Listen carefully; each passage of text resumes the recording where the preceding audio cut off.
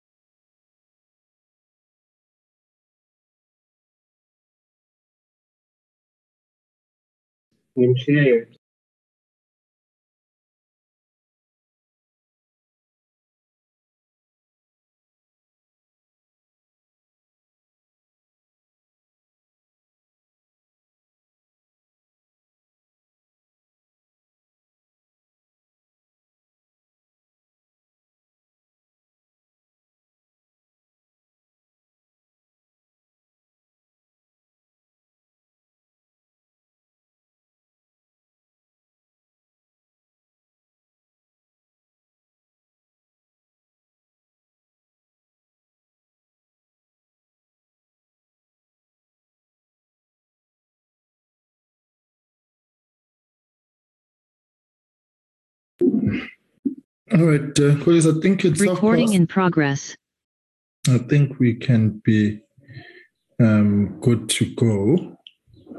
And then so that we can make time. Let me take this opportunity to welcome you, our honorable colleagues, to our meeting this morning with the Department of Public Works on areas around the property management trading entity.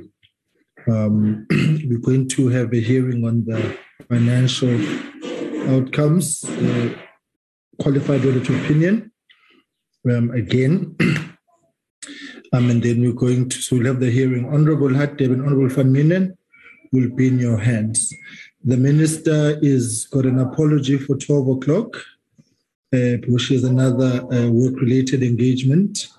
And Honorable Somi and I have got a 12:30 meeting of the committee chairpersons as well. But I think we will be good on time. The meeting will continue should that time arrive. So there is no rush or no pressure in that regard. So I'd like to welcome the minister, the deputy minister, acting DG and the members. So let me hand over, Minister, to you if there's any remarks you'd like to make. And then Honorable Hatebe, you'll be first off the bat on your focus areas. And then Honorable Van Minen, you will come in after. So let's do it in that order. Honorable Minister, over to you. Good morning, Honorable Chair and Honorable members. And thank you for accepting my apology to leave at 12 o'clock. Honorable members and Chair, I'm joined by the Acting Director General, all the Deputy Director Generals in the department, the head of the PMTE, and without wasting any further time, I will ask the Acting Director General or the head of the PMTE just to take us through the presentation. Thank you for the opportunity. Right, Honorable Hatebe, let us hand over to you. We're in your hands.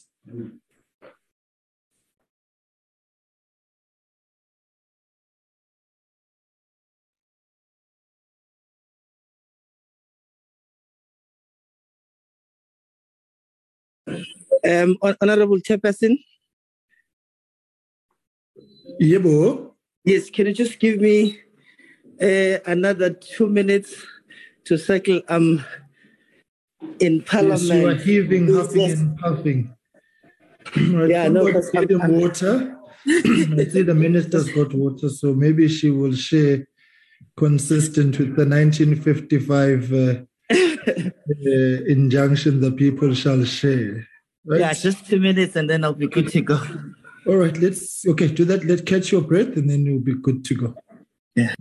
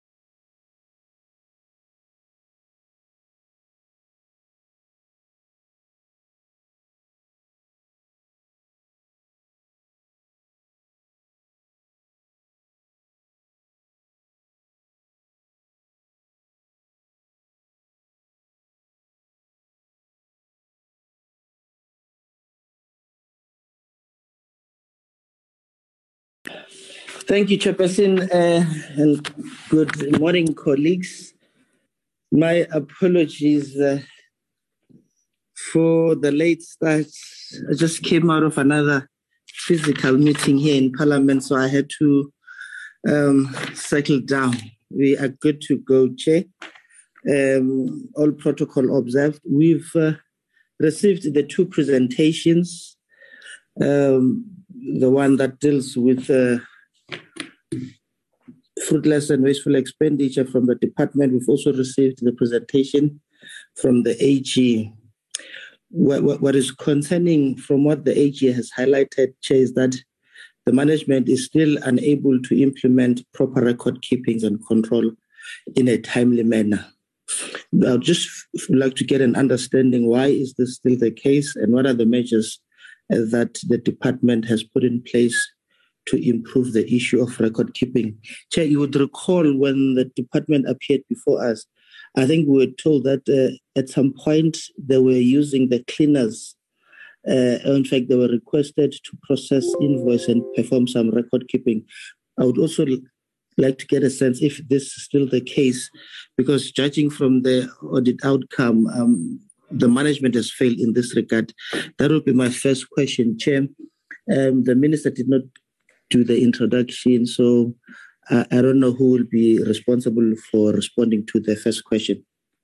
No, the acting DG is present, she indicated. So I think we are there. So acting DG, but Minister G, you will guide us, but acting DG is here. Yes, I will just come in and then the acting DG can fill in the details, Honourable Chairperson. The committee is correct. This is a long historical problem. In fact, a lot of wasted money on different audit firms and companies to solve the problem. It was not implemented. And then last year, we decided that the reason for the qualified audit in PMTE and the findings every year is related to leases, and especially the month-to-month leases, which is classified as irregular expenditure. In March of 2021, I turned to the property market, the property industry, and I put an advertisement in all the national Sunday newspapers calling for help, calling on the industry to help us to stop the irregular expenditure. Because many of the leases, and at that stage, we had about 540 month-to-month leases leading to audit findings. We had some responses from the property industry, because I even took it a step further to say to them that many of the problems that some of them experienced, honorable members, was that they had to pay for the renewal of a lease. I went as far as to say, I won't charge you, just come forward, we will renew your lease so that we can stop the month-to-month irregular expenditure. We were not altogether successful with that, Chairperson. And then in October last year, I issued a ministerial directive that as from the 31st of December 2021, we will no longer pay any month-to-month leases. And then we sort of force the landlords to come to the table.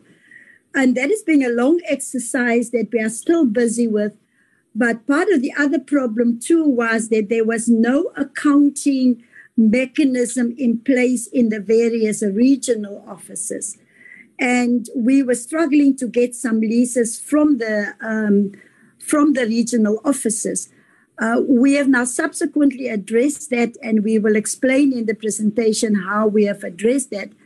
But I can confirm what Honorable Khadebe is saying on lack of accountability. And we have also, through the office of the acting DG, engaged with organizations like the head of PMTE, organizations like SAPOA, the South African Property Association. 95% of property owners belong to that organization, and they also have a code of ethics. So SAPOA has also been assisting us. But overall, the PMTE over the years, Honorable Chairperson, has developed into just a banking account. And for that matter, a banking account in overdraft. That also led to at least 4.5 billion rand of the leases that are in dispute at the moment. So I just want to confirm what Honorable Khadebe is saying.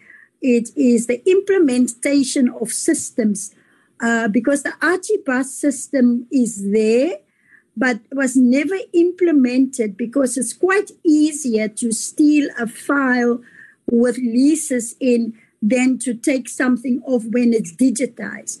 But that is subsequently being corrected now, but I'm sure the acting DG will give further information on that.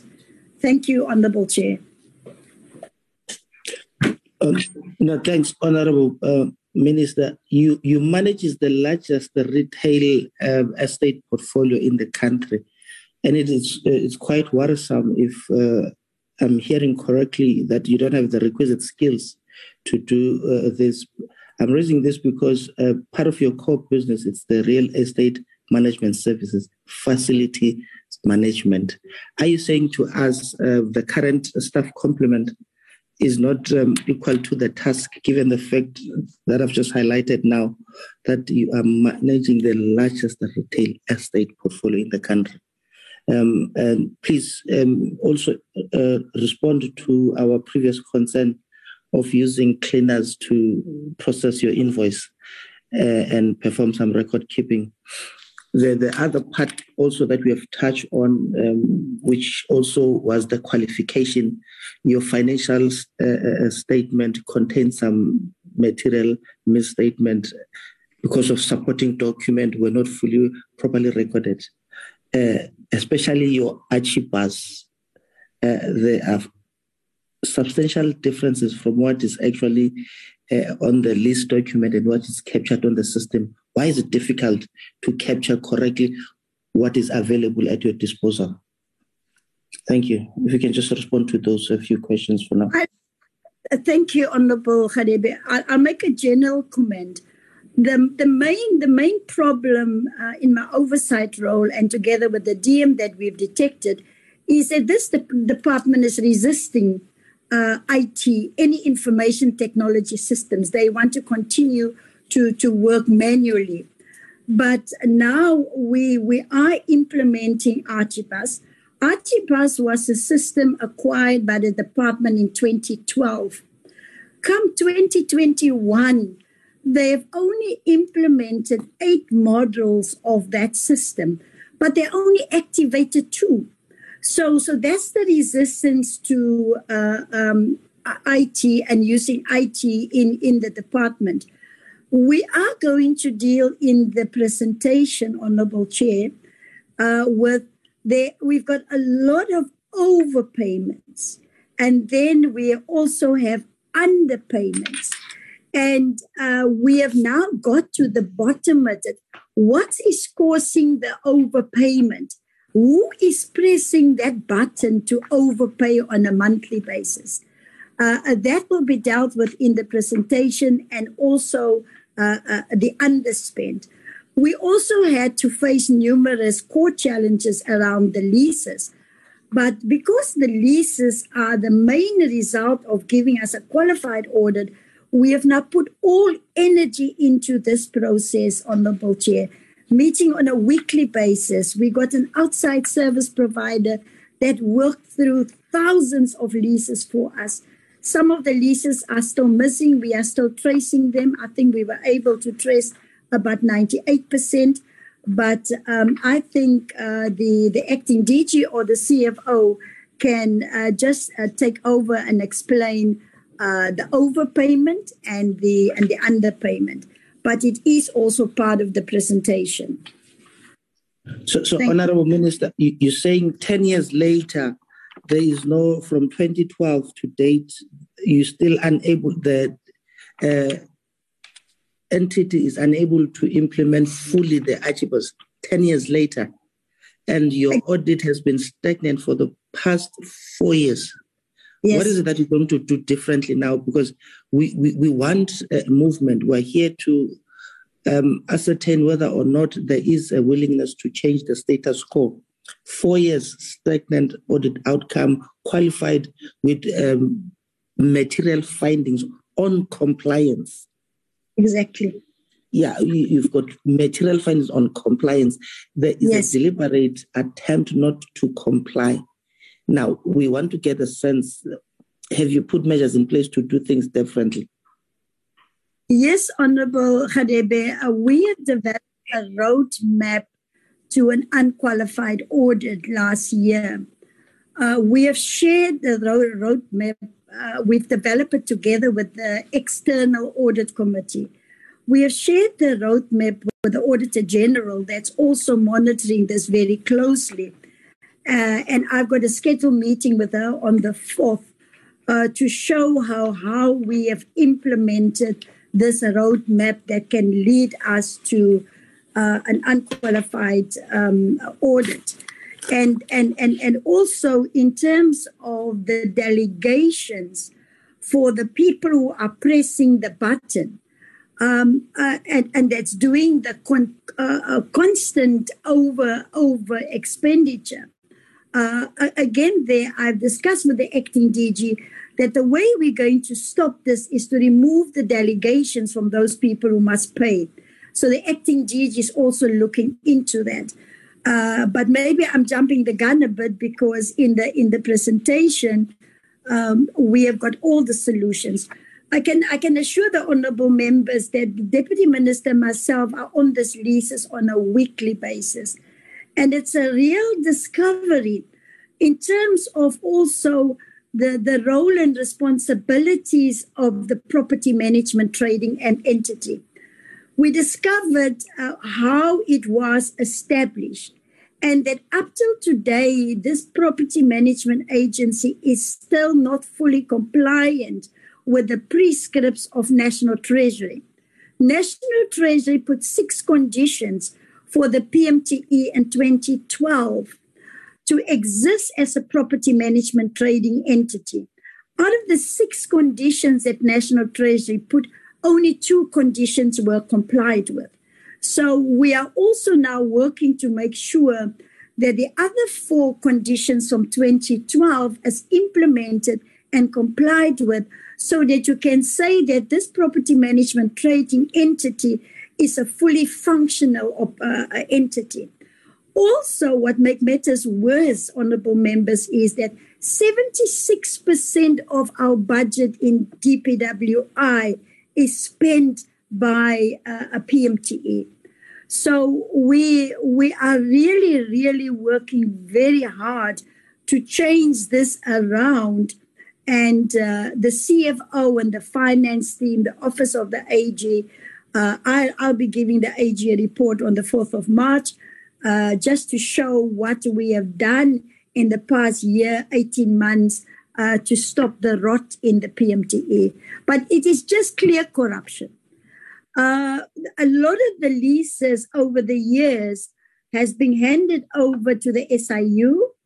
The SIU had a proclamation since 2010, 2012 already. And we are still referring some of these leases to the SIU to help us to recover some of the monies for the department.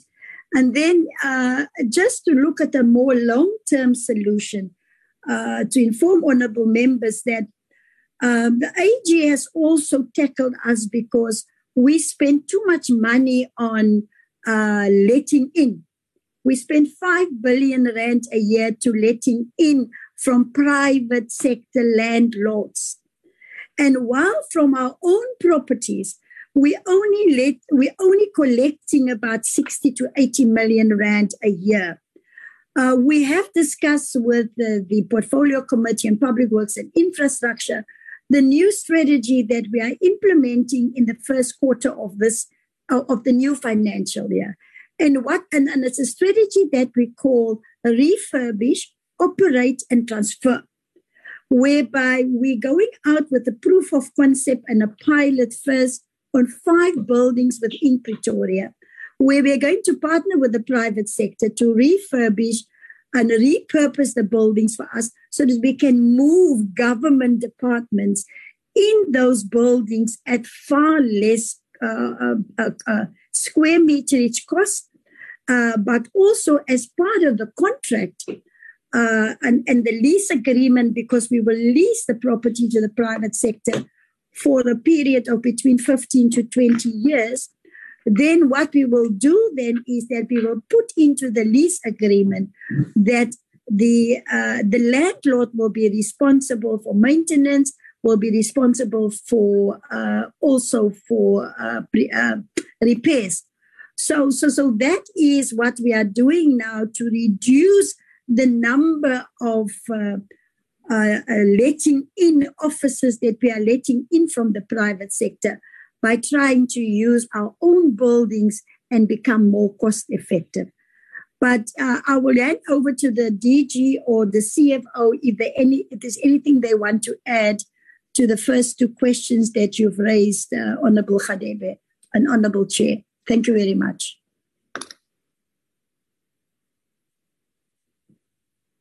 No problem. Can we hear from the acting DG? Yes, thank you very much, and good morning, Honourable Member and Honourable Chairperson.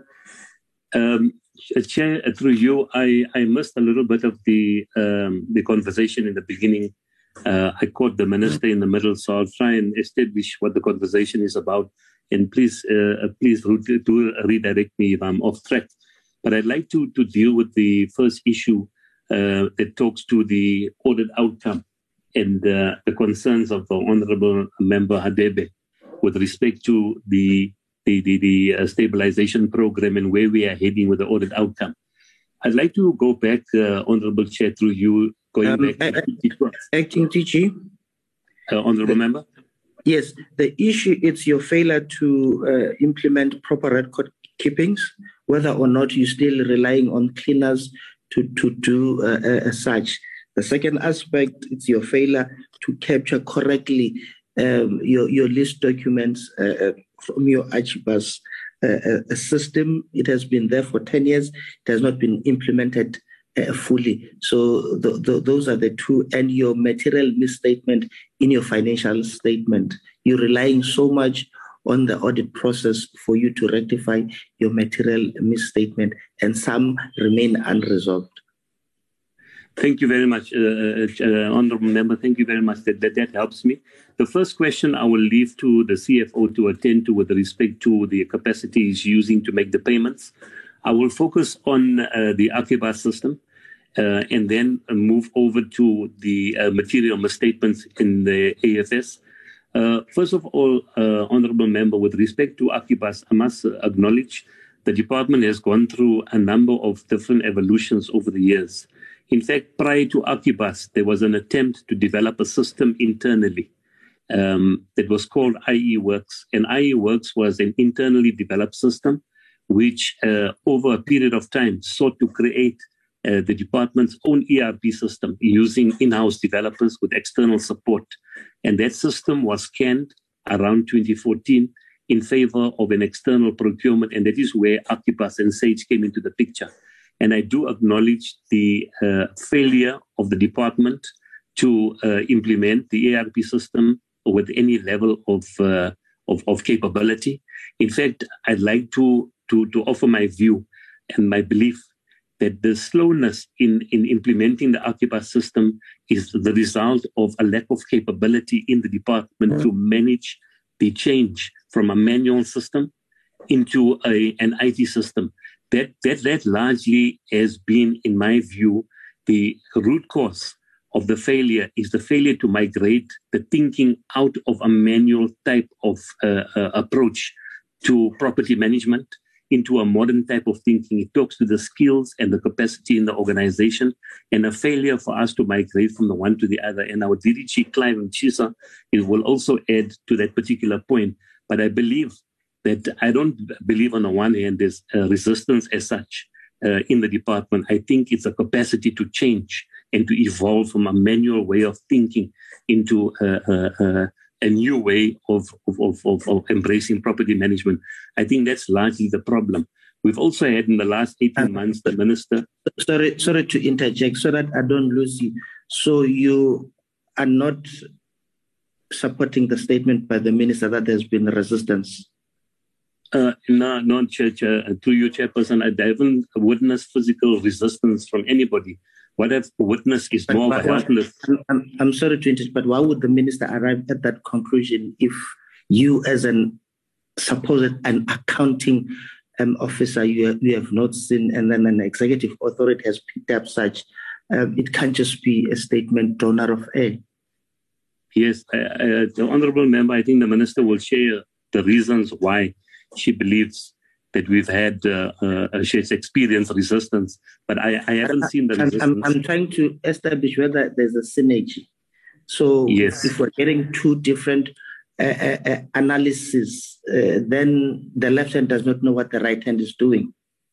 Yes, I hear you, Honourable Member. Yeah, and I'd also... We're expecting that coming to us, you have prepared for this, and you are all in sync in terms of the challenges. Yes, I do hear you. The first step of healing is to acknowledge that we have a problem and identify the problem, put correct measures in place to solve that problem. So if you diagnose the wrong problem, you'll arrive at the wrong solutions. I'm concerned. Yes, I hear you, Honourable Member. If I can just finish my bit here, Honourable Member, then we can deal with the inconsistency.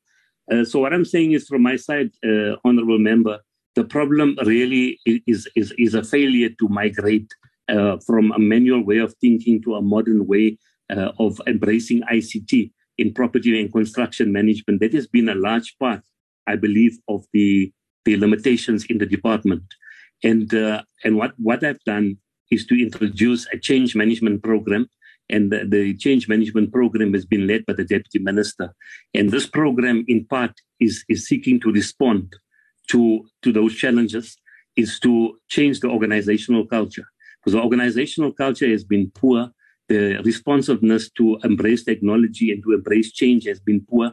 And that, in large part, is due to our manual systems. It's our failure to take the staff along and to put together a proper response to our manual archaic systems we have in the department.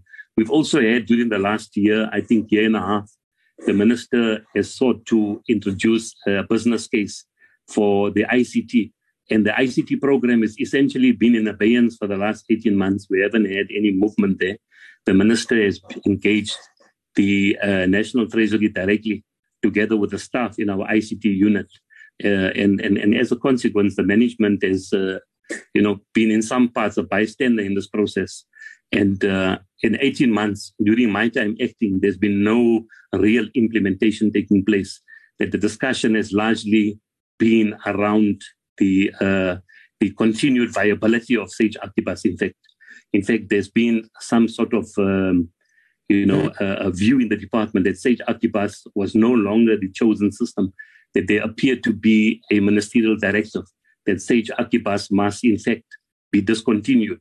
So all of these has also led to uncertainty at the policy level about what systems we are implementing. So during my 18 months acting, I have not seen any movement with respect to implementation.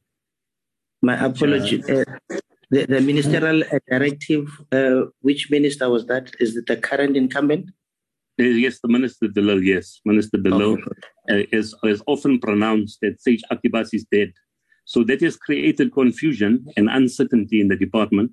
And the Minister, in fact, is engaging the director of the ICT directly in engagements with Treasury outside the management.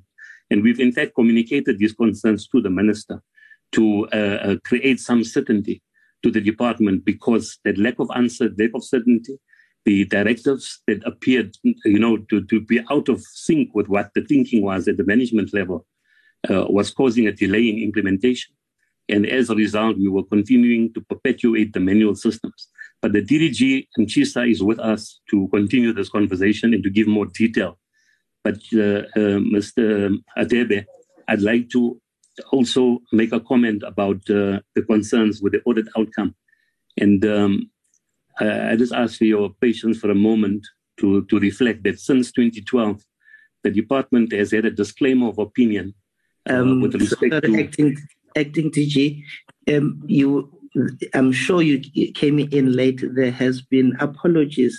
Some of the colleagues will be leaving around 12. So we're not trying to push you in terms of your presentation. So just even the minister herself, she also forwarded an apology.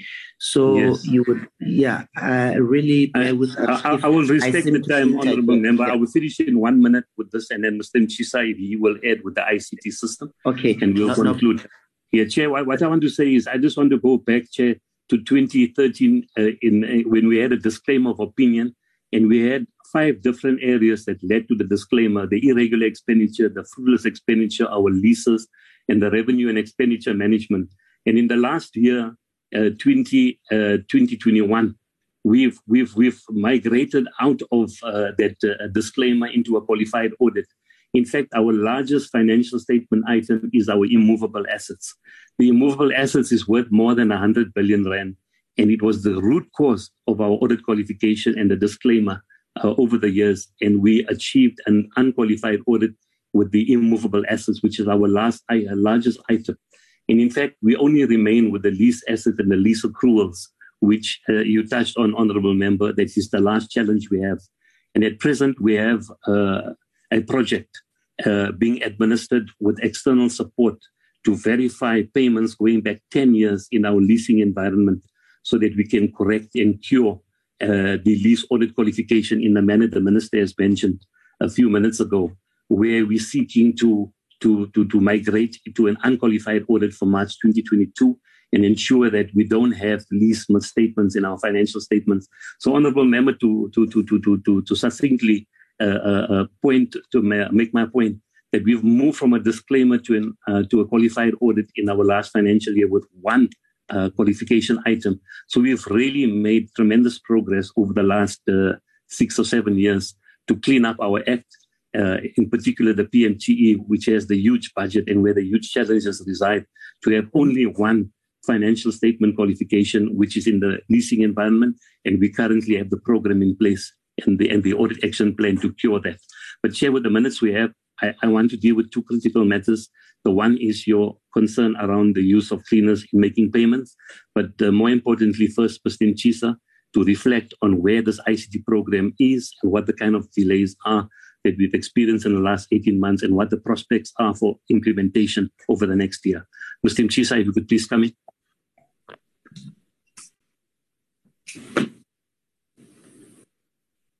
Honorable Chair, and honorable members, Minister, Deputy Minister, and the colleagues, I think it will be very difficult for me to make any further addition from the inputs already so made by the acting DG and the Minister. But the one point I want to underscore is that one of the frustration that may have maybe prompted Minister to take the drastic action of intervention was exactly what she perceived as lack of progress from our side as administration and management when she arrived to have been able to make the necessary progress around the implementation of the ERP system. And to that extent, she then sought, I think, the intervention of the National Treasury to see if the National Treasury cannot in a way begin to support the department and be able to then accelerate the implementation of the system.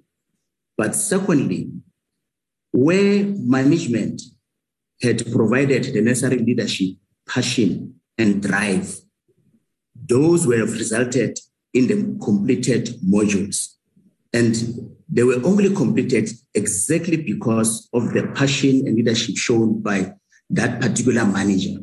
And those were the modules that we have completed. And where there has not been any major progress, that same passion and appetite was not displayed. And as a result, then we did not make progress in those particular areas.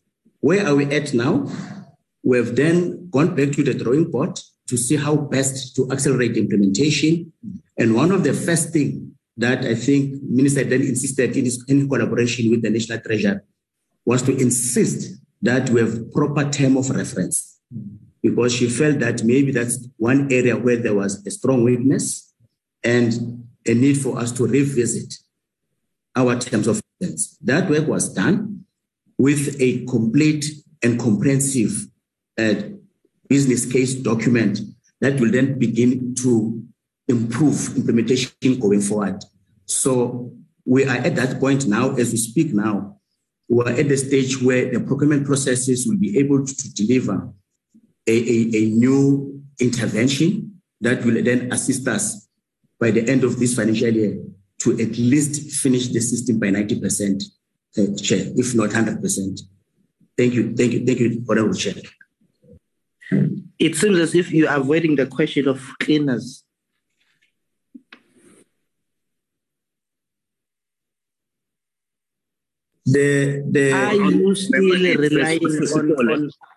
Are you still relying on cleaners to process, invoice, and perform record keeping? Mandla, can you please come? Okay, thank you. Clyde, that's not for you. Mandla? Thank you, and good morning, honorable members. Just to touch base on the issue of cleaners, I don't think we have said cleaners. Mandla, we're struggling to hear you. Please come close to your mic. Can you hear me now? Much better. Okay. Sorry about that. I think the issue of cleaners processing payments. Can you just give us your designation? Because I think that yes. Okay. I'm Mandas Tole, I'm the CFO. The issue of cleaners, Chairperson, I think maybe it was misunderstood when we last discussed the matter. The cleaners were more assisting in terms of following up with managers in terms of No, CFO. Chair, I can't hear the CFO. Your device, we can't hear you. I can't hear the CFO, Chair. Is it better now, Chairperson? Please stay on like that. Continue. Okay. The issue of cleaners, Chairperson, cleaners are not processing payments, and they have never processed payments. But what I want to touch on, Chair and member, our payment now has really improved through the intervention of the minister. Wait. You can't just, sorry, Honorable Hadeb, you can't just rule out with such ease on that matter when it was a matter which was extensively discussed at the last meeting. And then in one line you say they've never done it, when it was something that emerged out of yourselves, not us, when we had that hearing. So I think you have to provide a far more substantive response to that issue as opposed to that very dismissive one-liner. Because the issue of cleaners came up from yourselves as the department. It was your issue. Thank you, Chair. I think, Chair, the issue of cleaners when it came, it was more of cleaners that were qualified in terms of their qualification, which normally you will have people that are in the department where they have the requisite skills like your BCom, your cost and management, which I think Advocate Vukela explained in that time when we had a meeting. But the main point that I thought the committee was also wanted to hear was to say, do we have cleaners that are processing payments? The answer is no. We don't have cleaners that are processing payments. People who are processing payments are people that are qualified and appointed to process payments. So what's the role of cleaners who are qualified? Well, why would you make that reference? What's their role? Let's not pretend as though we didn't have this meeting. Yes, CFO, you had qualified people, not employed for other thing else except cleaning. We even complain that it's an abuse of those cleaners based on the fact that you know their qualification. Yes, they were qualified, but they were not employed for the function that you had assigned to them. So the question is, are you still using those people to do something that is out of their scope of work? They were employed as cleaners, qualified or not. You've used them to do something other than what you employed them for. Just to respond directly to your question, we are not using cleaners. We are now have full-time people that are processing payments. Thank you, CFO. Let's just move for the sake of time, Chair. You in your response, you spoke about roadmap to clean audit. I'd like to get a sense, when was that implemented? You spoke about action plans. What's concerning in that aspect is that the AG has noted the ineffectiveness of implementing all your action plans in terms of your audit action plan. Why is that the case? Have you assigned specific officials to deal with specific items in terms of your audit action plan? And how do you monitor, review, and evaluate the work done in relation to the audit action plan if the audit is raising serious concern in your inability to implement your action plans? I will come later on this disjuncture between what the executive authority is saying and the accounting officer in terms of resistance and the directives that are now used, ministerial directives that are now used as an excuse, because the issue of qualification of signed lists that were not loaded on the system, it appears now the disjuncture is in relation to that ministerial directive. I'll come back to that later. But please respond to your inability to implement your audit action plans.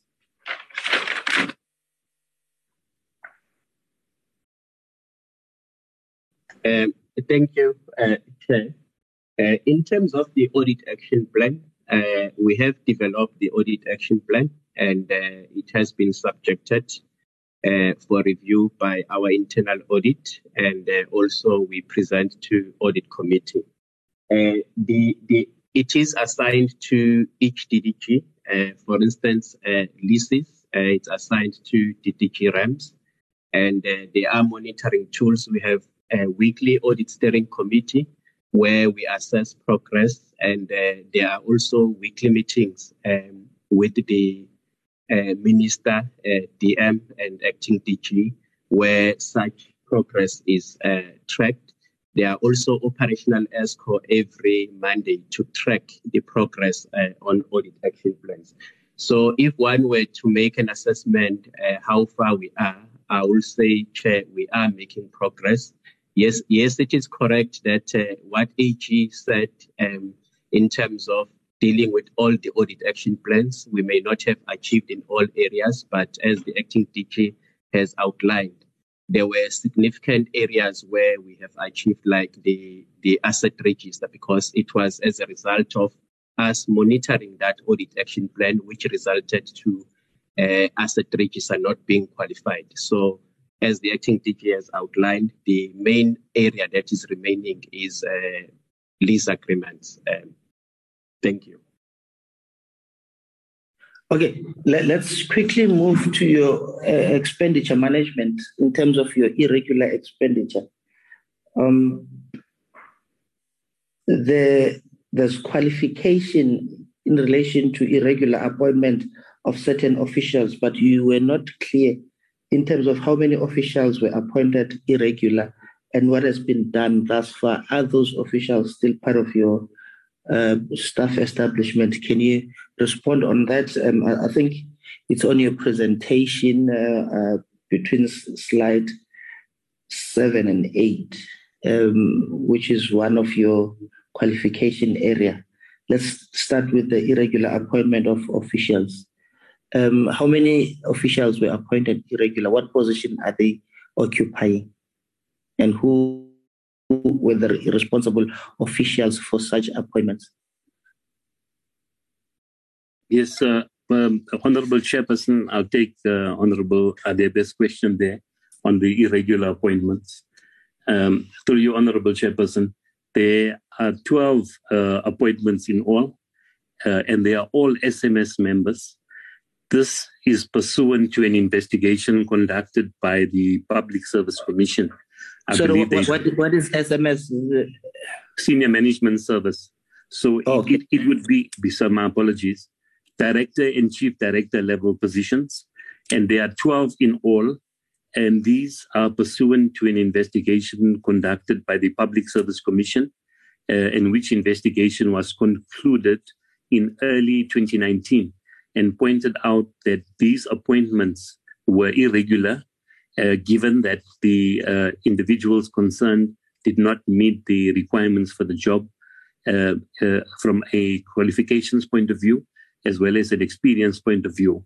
And therefore, the appointments were irregular.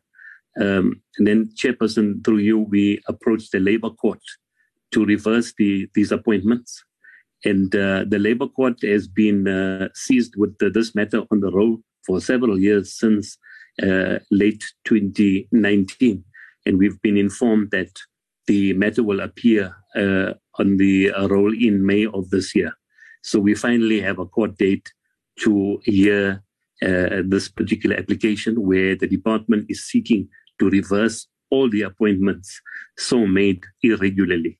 We've also initiated a disciplinary process within the department against the individuals concerned, who essentially are members of the panels who made these appointments, and they are subjected to disciplinary hearings, which are at various stages of conclusion. 2 of the members, at least, I believe there are 17 in all, Chairperson, but it's just an approximate number. 17 panel members were so charged. and 2 of them are no longer with the department, and the process is continuing with the other 15, and they are all still in progress. These are also administered on behalf of the department by the Office of the State Attorney. And we have our head of legal services with us. If there are any further questions or details required, he may provide those details and also give an update on the progress of those hearings. So, Chairperson, I hope that answers the question.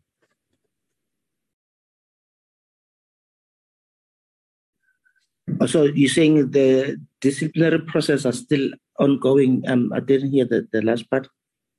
Yes, that is correct, Honourable Member. The disciplinary hearings are still ongoing. They are administered by the Office of the State Attorney on behalf of the department to create an independent process, given that we are dealing mainly with DDGs, chief directors and directors who are being disciplined. So we've removed the process to an external independent process under the auspices of the State Attorney. That is correct. Since 2019 to date, why is it taking so long? I'm not saying we need to rush the process, but just make us understand why is the process taking this long. Yes, Chairperson, I'd like to ask for assistance from our head of legal services is with me. I do know that the investigation was concluded in 2019, and there were a number of administrative processes that we had to engage before the State Attorney was finally appointed. But I'd like Mr. Chris Makgoba to give us details of which I only have a high-level understanding at this point. Mr. Makgoba, can you please come in with the permission of the Chairperson?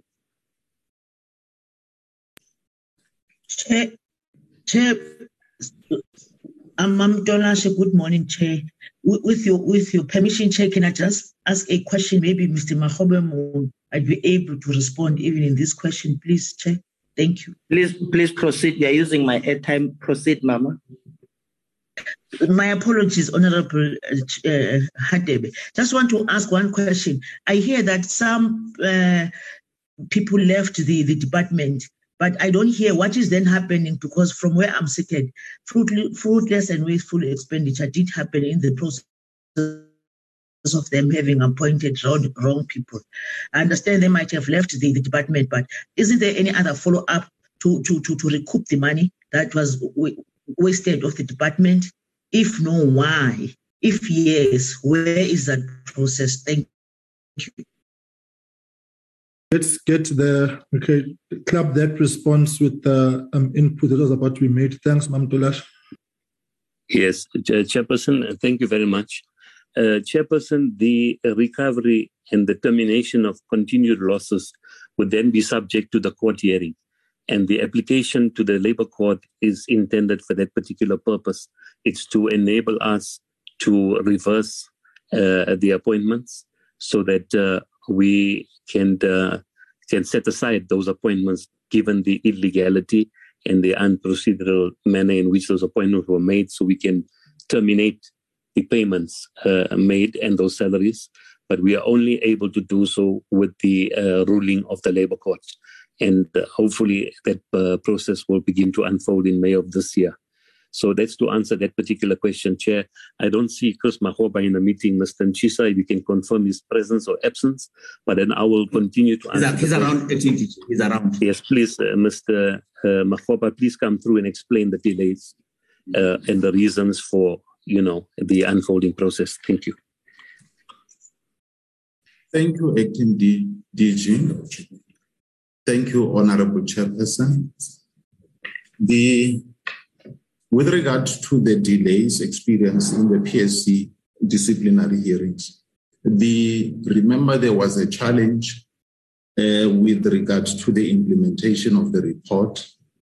Initially, the challenge was raised by the then DG, the suspended DG, to say that insofar as he was concerned, he was supposed to be the one that gives effect to the report. And he raised quite a number of issues that had to delay the matter. We have had to seek an opinion from State Attorney to say between the DG and the Minister, who has got the authority to discipline. And until that issue was settled, then the hearing were delayed. And further to that, there were quite a number of points in limine which were raised by the employee party. Amongst others, they were challenging the authority of the current acting DG to preside over their disciplinary matters in terms of giving effect. Now, there were a number of arguments raised to and from until the chairperson made a ruling that the minister was correct to allow the current acting DG to preside in view of the fact that the Director General was conflicted because he has approved some of those appointments and therefore he would not be able to act objectively.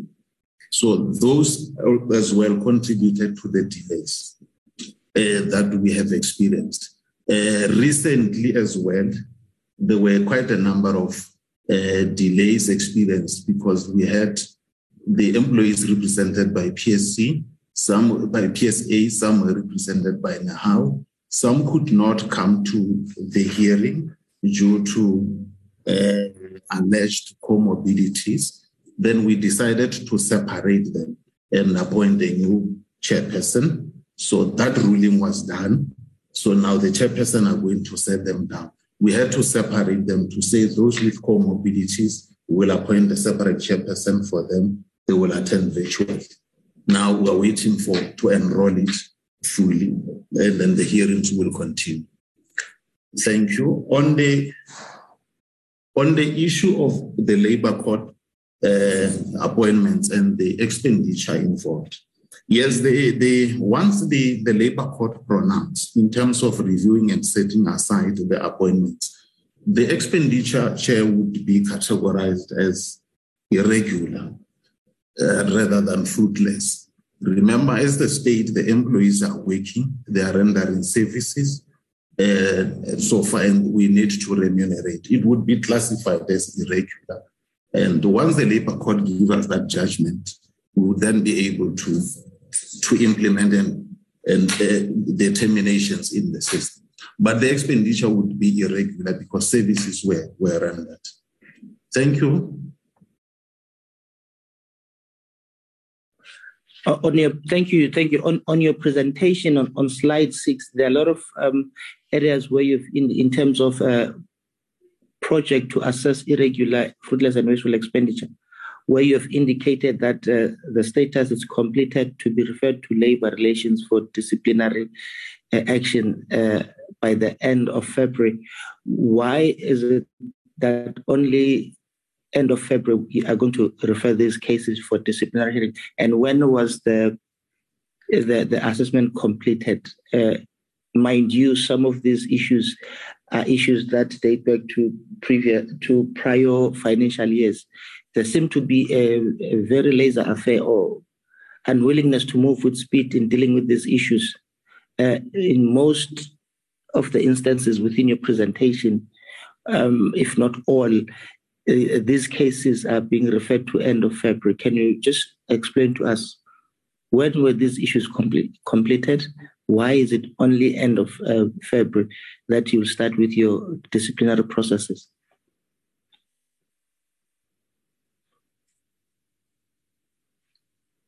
Quickly, so that we can move to other questions. Honorable Chairperson, if I can ask Lesetia Tuna to come in.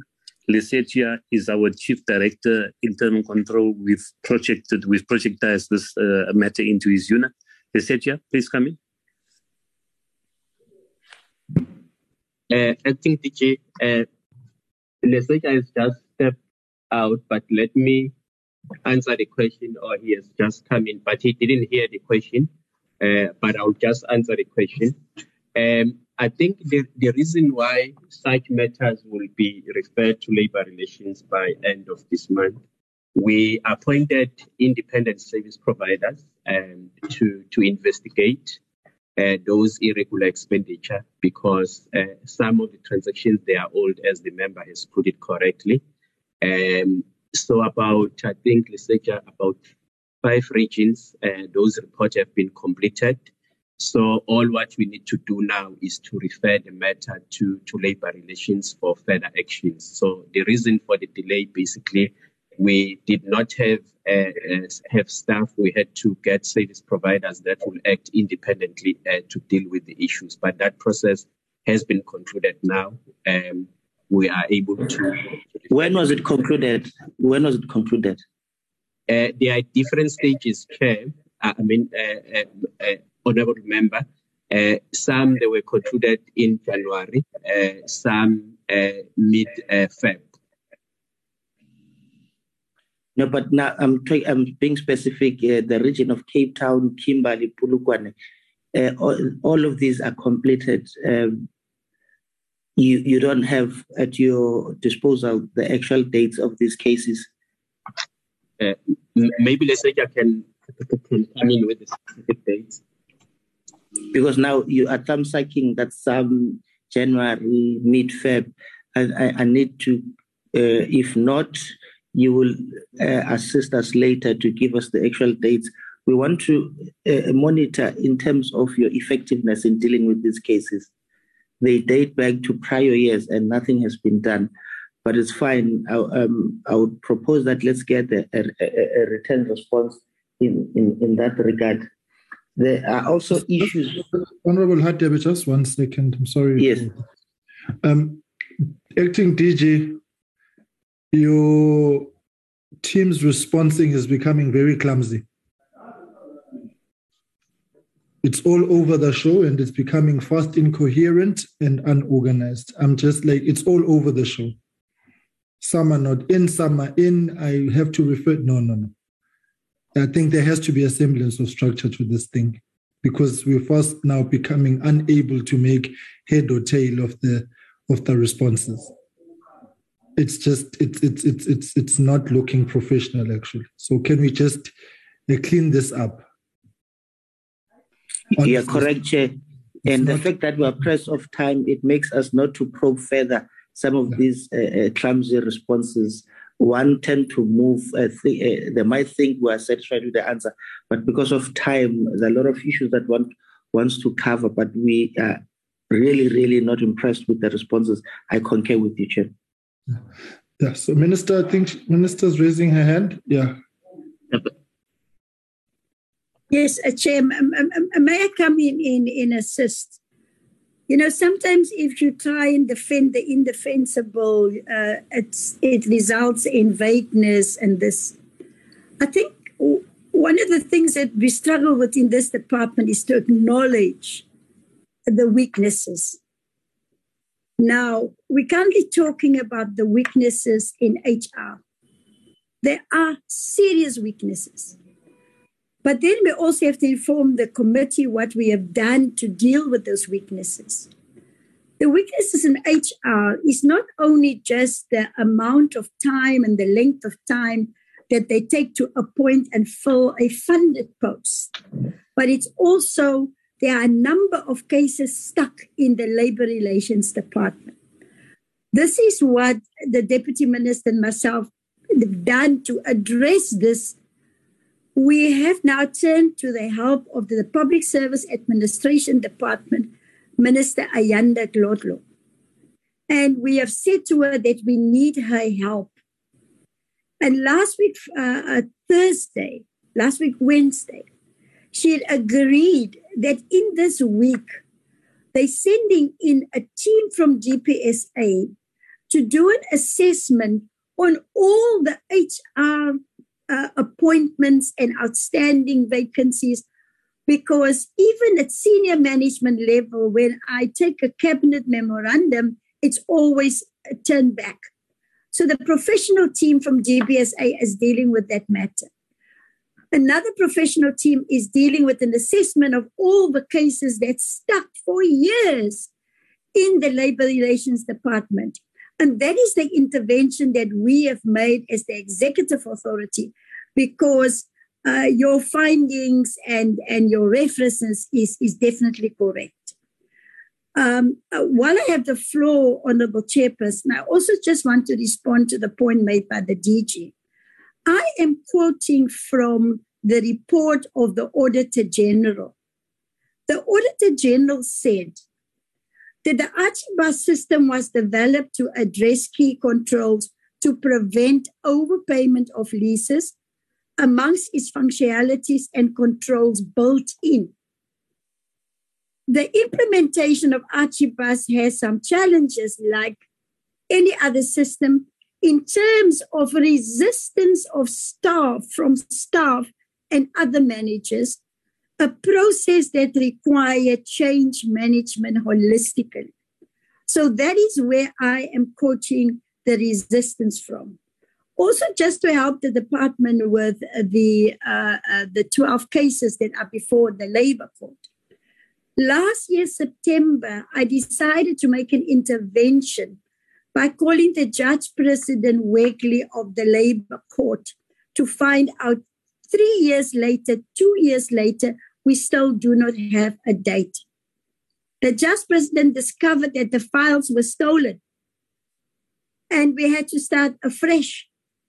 But the Judge President gave us a date for May 2022 for those cases finally to be heard. So I think where, as a department, we must acknowledge the weaknesses, because I always, and the DM, we rely a lot on the input from portfolio committees and especially SCOPA. So that in a way, sometimes I overuse SCOPA, make a reference to SCOPA, because I said, this is what SCOPA want us to do. And I do think that we can go quicker if the department is just where we are at fault, to acknowledge those faults, but explain to the committee what action we have taken, like the change management system that's driven by the Deputy Minister. Even with the change management system, there's also resistance. The Deputy Minister is on their case almost on a daily basis because there's resistance to change in the department. So I really think that the department must now just be honest, brutally honest with ourselves, because as the executive authority, we are here to learn and we are here to be guided by the oversight of Parliament to correct service delivery within government. I thank you. No, thanks, Minister. It's clear that you have a department that is suffering from a headache, but they insist that they are suffering from flu and refuse to take the tablets, medication for flu, because from what they think it's the problem, it's not what we see and what is contained in the Auditor's General report. And that's concerning, it's quite concerning, Chair. It's something that we need to take into consideration seriously in terms of the disjuncture between the executive authority and the accounting officer. But I've got a lot of issues. Let me, Chair, proceed. In terms of the irregular expenditure, there are issues with bidders not awarded correct functional points. There's also incorrect procurement processes followed. Can I just get a sense, are these bidders there were bidders who misrepresented their bids? Are those contractors still part of the system? What has been done in relation to those bidders who have misrepresented their bids to the bid committee? Can I just get a response into those two questions? I'm tempted to also ask some of these questions because of time, Chair. You would guide me. There are issues pertaining to fruitless and wasteful expenditure, which date back to prior years, Chair.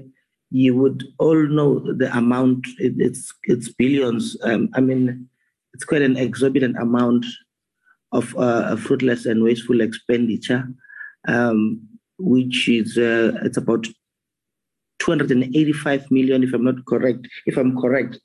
But the AG is raising a concern that there has not been any movement in making sure that the money that was used as a fruitless and wasteful expenditure will recover that money. And if you look into slide 9, it says all matters have been assessed. Now, if matters have been assessed, why money has not been recovered? This is the matter that was considered in prior years, and it has been assessed, but nothing has been done to recover the money. Thank you, Chair.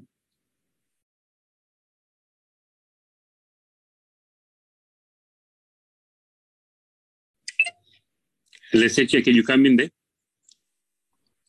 All right. Thank you very much, DG, and good morning, Honorable Chairperson, protocol observed. The question with respect to incorrect procurement process, they relate to those findings that were raised during the audit, for which we could not finalize them with the AG by the time that the audit was concluded.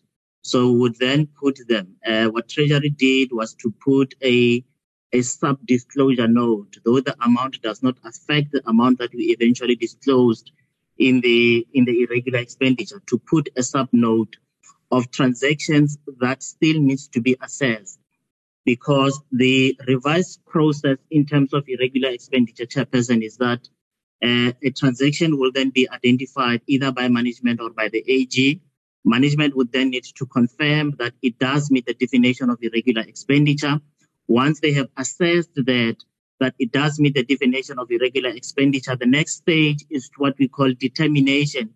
Determination is to confirm that there are no instances of financial loss with respect to that particular transaction. Because if it's just the issue of non-compliance, it will then be disclosed as irregular expenditure. If there have been financial losses, there is also a different process to that, but it will still be recognized as irregular expenditure with respect to that. The one relating to incorrect procurement process, it is also part of the assessment. There are those that management has already assessed and confirmed that indeed they meet the definition of irregular expenditure, and that is in the current financial year, Chairperson. And then there are those that have been assessed by management and found not to meet the definition of irregular expenditure. And those are the ones that will then be discussed and given to the AG during the interim audit, because we could not finalize them at the end of the audit. The one relating to the category of misrepresentation by the winning bidder, there are those that we have, because there are 3 transactions. The one has been confirmed that indeed it is irregular expenditure, because although there are various categories with regard to that, the main one having been identified as the misrepresentation, the one that actually made it to be irregular expenditure is where the local content production, as instructed by National Treasury, that certain categories must then follow a particular threshold in terms of the local content. So it was found that we did not comply with regards to that, and it was then it has been disclosed as irregular expenditure, Chairperson. So it is a process that after it has been discovered that it is potential irregular expenditure, management must assess. After that, they do a determination and disclose and update the disclosure note, Chairperson. Thanks, Chairperson. Honorable Chairperson. Yes.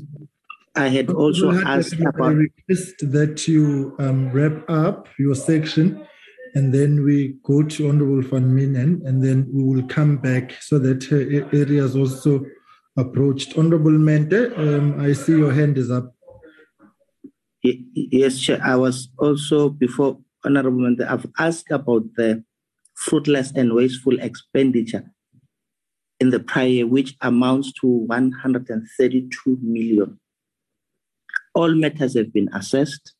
AG is saying there has been no movement in recovering the money, the interest on overdue accounts, payment of lost income suffered by the landlord, overpayment on leases. There has not been a single movement in this regard. Can I get an understanding? Why is this the case? When are you going to recover money? that is regarded as fruitless and wasteful expenditure? And who are the officials involved in this case? That will be my last question, Chair. All right. Let's take Honorable Mente's question simultaneously. Honorable Mente, you can come in.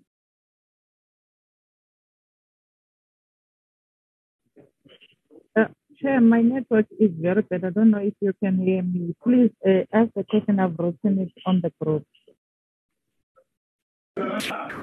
Honorable Hatebe will assist.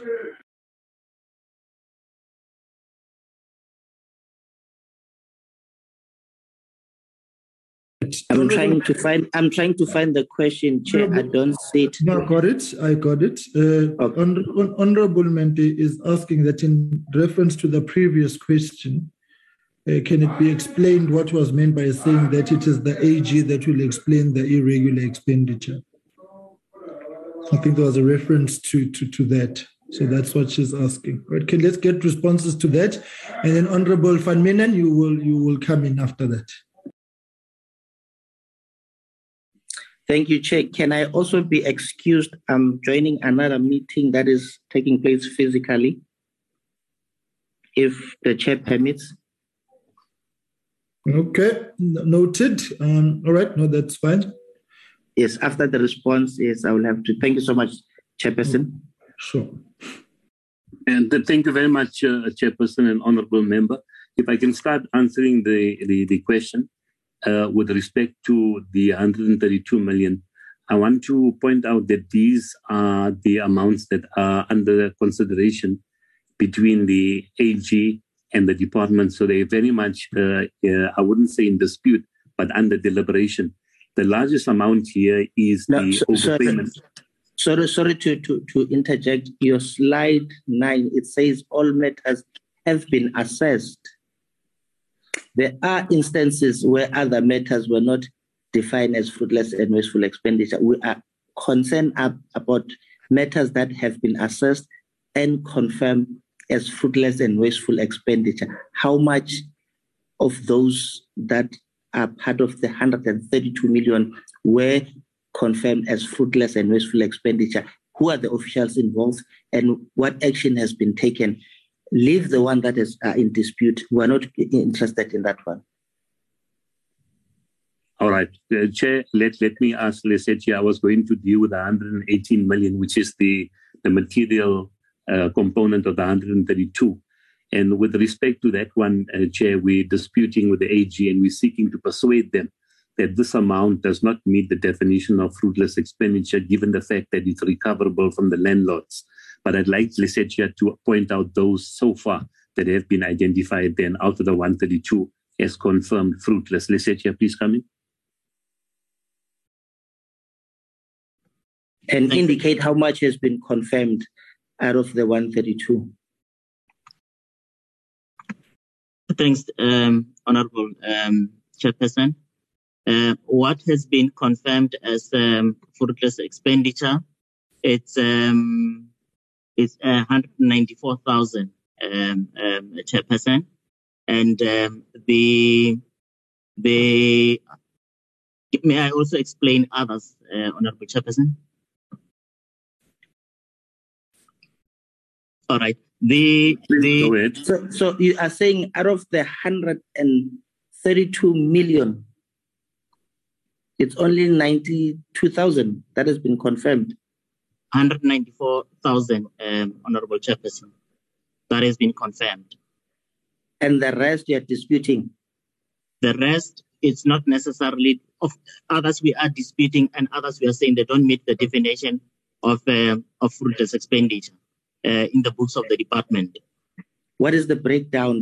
That's what we want, the breakdown, because we don't have, you're just saying some, all have been completed, some don't meet, some were disputing. We don't know what is some. Please quantify all these cases for us. Okay. So that we don't drag answers from you. All right. Honorable Chairperson, the amount where we paid and it was suffered, where we said a loss of income suffered by the landlord, this amount is recoverable from client department because this is an instance where the lease had come to an end and client department continued to occupy that building. So we have claimed this amount from client department because it's not irregular expenditure in the books of the department. If it is irregular expenditure, it should be regular expenditure in the books of client department because they continued to occupy the building despite the fact that we've actually told them to vacate the building. So the landlord had to cancel the new lease that he had signed with other tenants. There is an amount of interest that we paid for an amount of 6.7. That is for Basel rate. That is currently under business rescue. The reason why we are saying this is not, it is interest that we've paid on overdue account. The reason why we say this is not fruitless expenditure at the moment is that it went to court. There is an interim court order. And part of the interim court order was that we must pay what it was indicated in the court order, including the interest. However, the court went further and then said the business rescue practitioner of the service provider must then issue the department with a bank guarantee equivalent to the amount that we have paid because it has not yet been concluded. The merits and the demerits of the matter was actually not looked at. So it was just an interim order, Honorable Chairperson, that is 6.7 million. And then there was also an amount of 1.8 million that was paid as to Somana Construction as part of a settlement on the arbitration. So the number of contracts were eventually terminated with this service provider, and the matter eventually went to arbitration because department was also claiming from the service provider also claiming from the department. It went to an arbitration, and then the arbitration, as part of the settlement, there was an agreement, a settlement agreement between the department and the brokered by the arbitration, and there was an amount of 1.89 that was paid, and eventually that was regarded as potential fruitless expenditure. However, when we looked at the definition of fruitless expenditure, we then said it does not meet the definition of fruitless expenditure. And then there is an amount of 118 million rand, Chairperson, that relates to leases on overpayments. What happened was in the previous years, these are not the payments. This is the one on 118 million, Chairperson. It's not a payment in the current year. These are the leases, the overpayments that were made to the landlords that we are in the process of recovering them. So because we've removed them, it's just an accounting principle, we've removed them from expenditure and put them in the balance sheet as a receivables. We are following the debt recovery. So as part of the accounting policy on receivable, we need to assess the debts every year.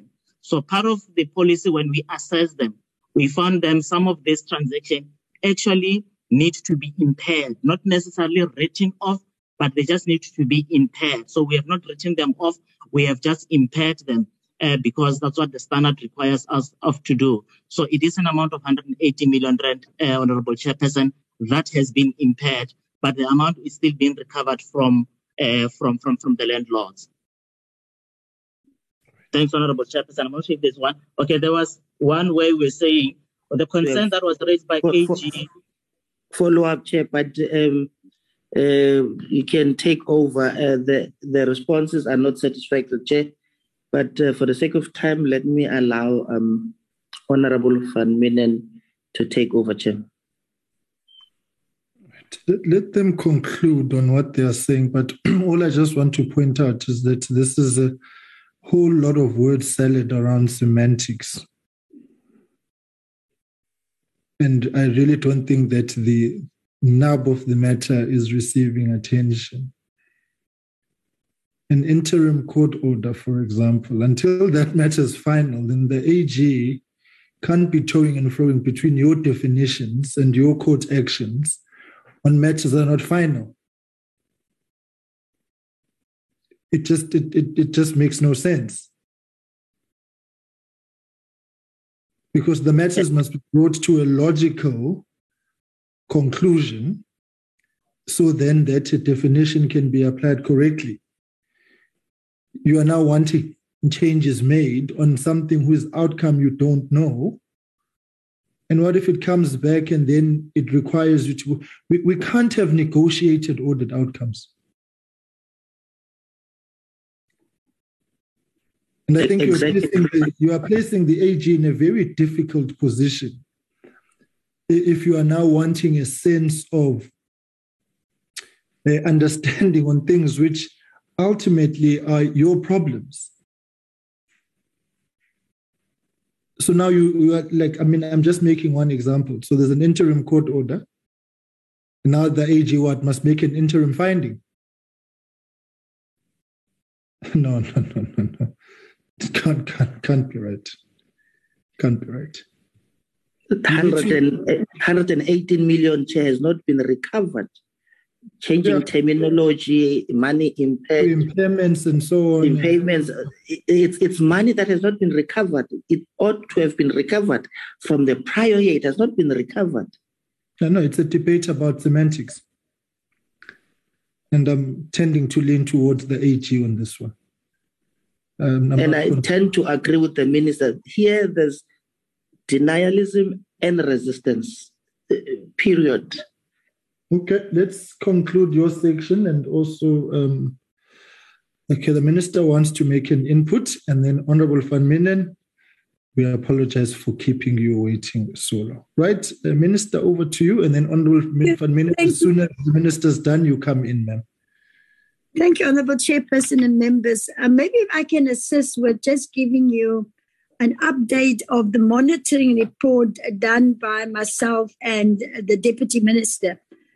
As at the end of January 2022, we have pushed the regions, and some of them are at least at 70% in cleaning their data and updating their leases. 2 regions, Cape Town and KZN, have updated all their leases.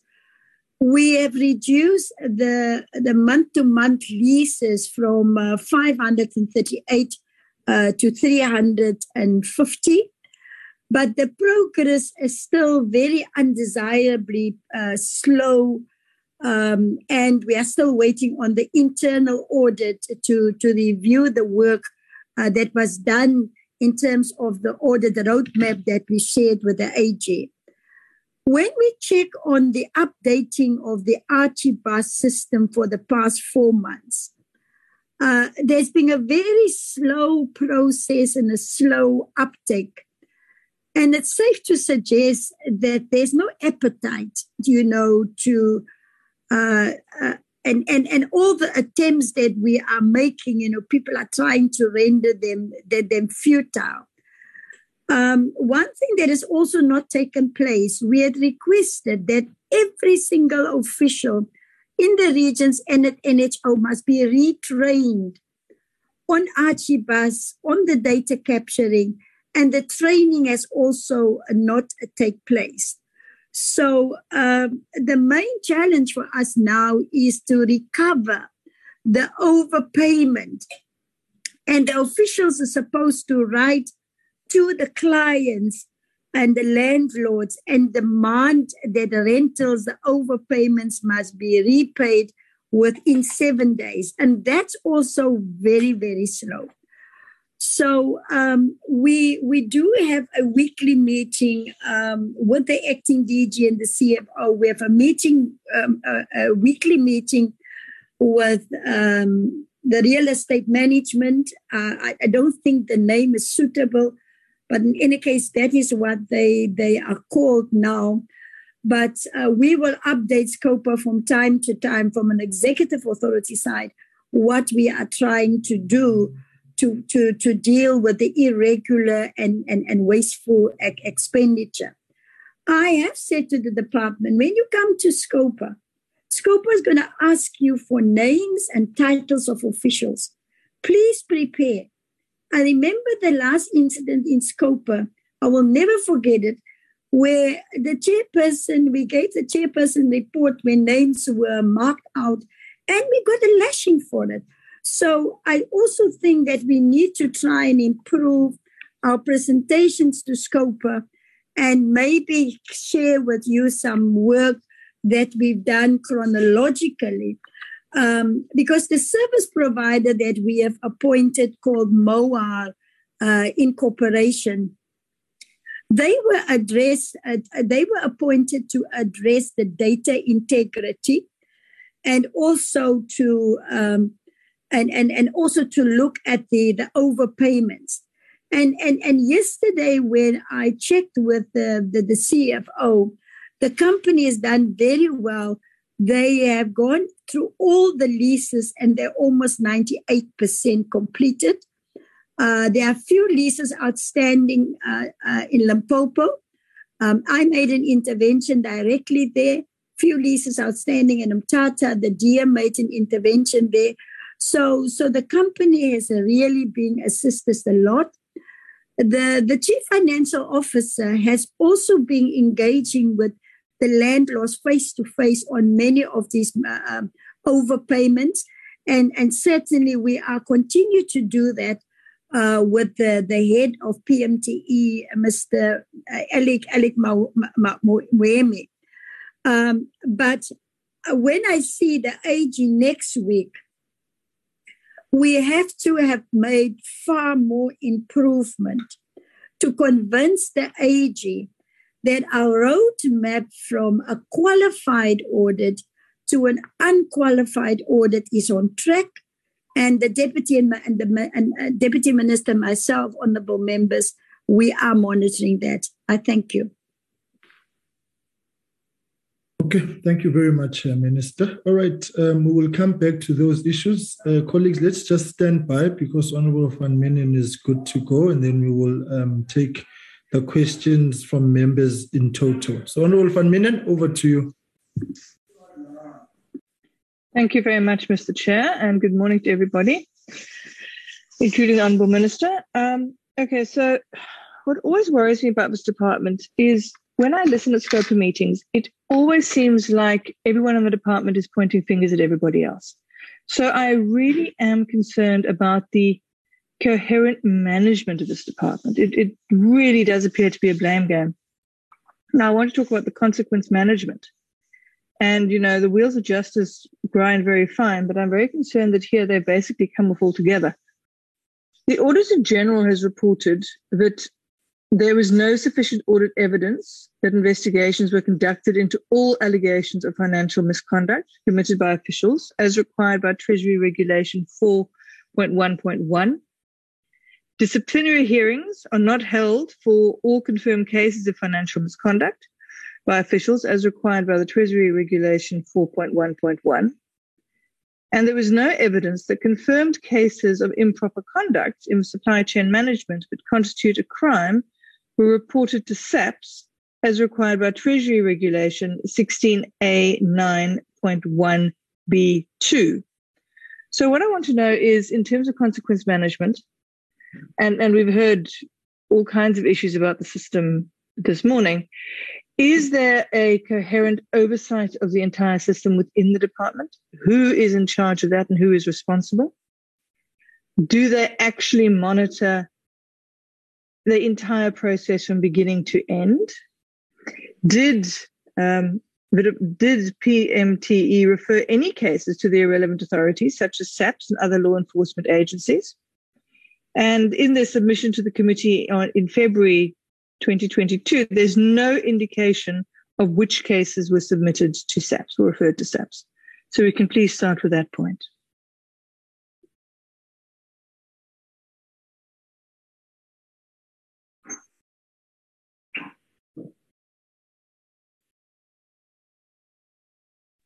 Chairperson, the Minister has a hand raised.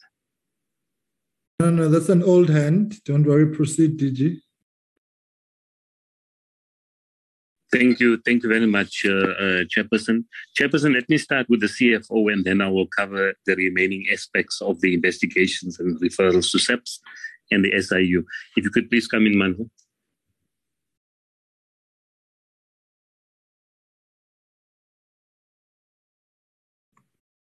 All right. Thanks, Acting DG.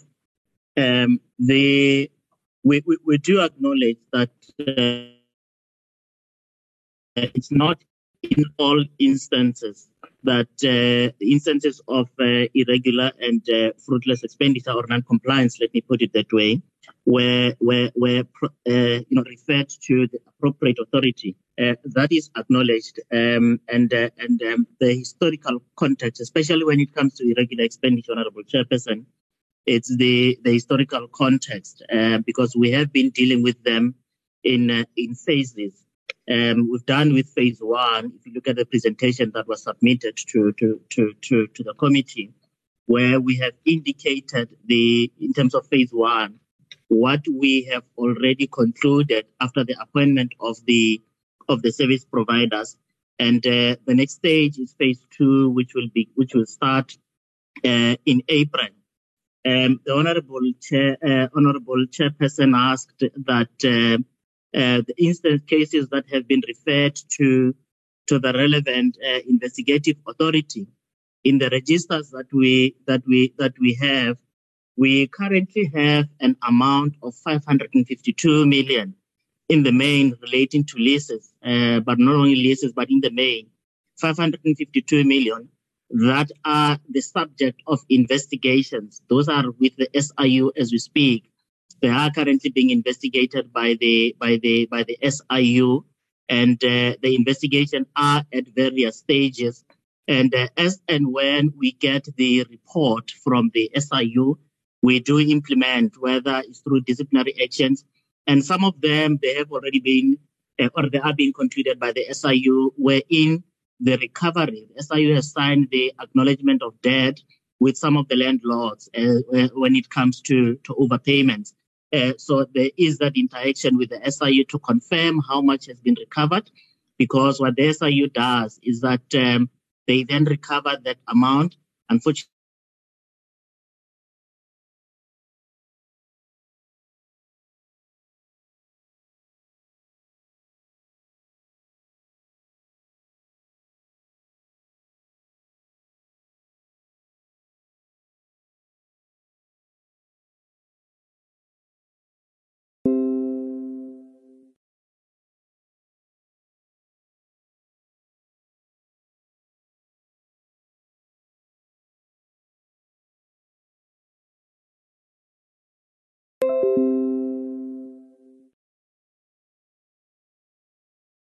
of the recording in will progress. Then begin on the 1st of April in the new financial year, Honourable Chairperson.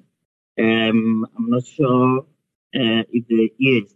So I think there was a question of instances that have been referred to SAPs. So it's a both combination of, but majority of the one that we have so far are those that have been referred to or are being investigated by the SIU. Thanks, Honourable Chairperson. And we do have a register of those, Honourable Chairperson, of the transactions that have been referred to SIU. It amounts to 552 million. Thanks, Acting DG. Yes, thank you very much, Lesetia. Chairperson, those are the referrals to SAPS and the investigations that are conducted out of the transactions identified as irregular.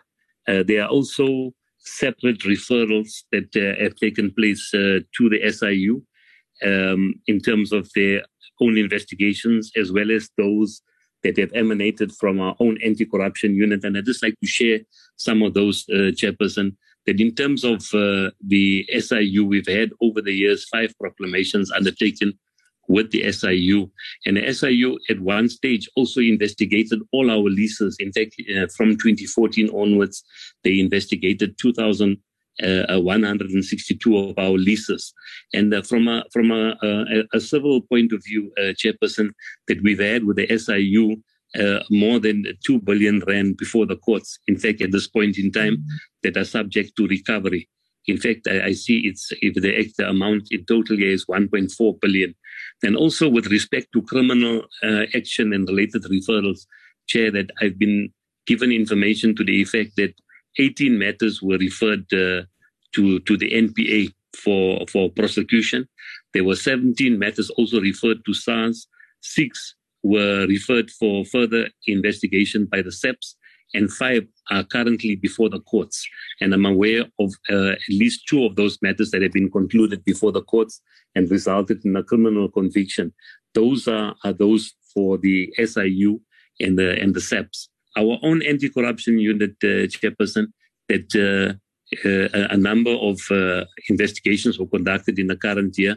In fact, 475 over the last 7 years were conducted by our internal unit. Some of them were referred by the compliance unit. Others were reported as allegations of fraud and corruption. And 34 cases were referred to the SAPS for criminal investigation. And I can say, Chairperson, that none of these have resulted in a conviction. In fact, the department has identified this as one of our key problems, that our referrals to the SAPS don't necessarily result in a conviction. In fact, we have very few of these cases that actually come before court. But in total, the 34 referrals have been made to the SAPS for criminal conviction arising from internal investigations into fraud and corruption. So just to add to Mr. Tuna's comments, these are the separate referrals that have taken place to the SAPS. Thank you, Chairperson. Chair, if I may have a follow-up on that? Yeah, for 1 minute. I won't come in to save time, so okay. just what you need to do. Yeah, sure. Look, one needs to bear in mind that the SIU is not SAPS. The SIU is a civil investigatory process, and one mustn't confuse the two. And I just want to know, I mean, there's an admission there from Mr. Tuna that not all irregular expenditure has been referred, and then he talks about historical context. I mean, what is that historical context? Why have matters not been referred?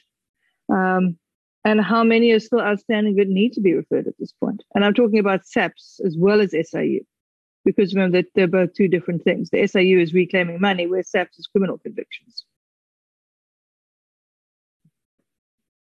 Thanks, Honorable Chairperson. The historical context that I was referring to it was that in before 2013, 2014, the PMTE had qualification and a disclaimer, and primarily, or one of the items was on irregular and fruitless expenditure. So at that time, we were then requested to go and revisit transaction from the AG, to go and revisit transaction from 2009, 2010. So that was the time that the PMTE was then qualified on irregular and fruitless expenditure. So we had to go and revisit all the payments and all the tender and quotations that were processed from that period. And we did that until in 13-14. And that's when we disclosed an amount of 34 billion rand. That was the last time that, because the issue was that we were qualified on the basis that the AG was not satisfied that the irregular expenditure was complete. So we projectized that and revisit all those transactions and discover an amount of 34 billion rand. And then from there, the next phase after that was then to go and start the process of investigation. That is where we are at the moment, where currently the balance is 1.9, Honorable Chairperson, because we have been dealing with them over the years.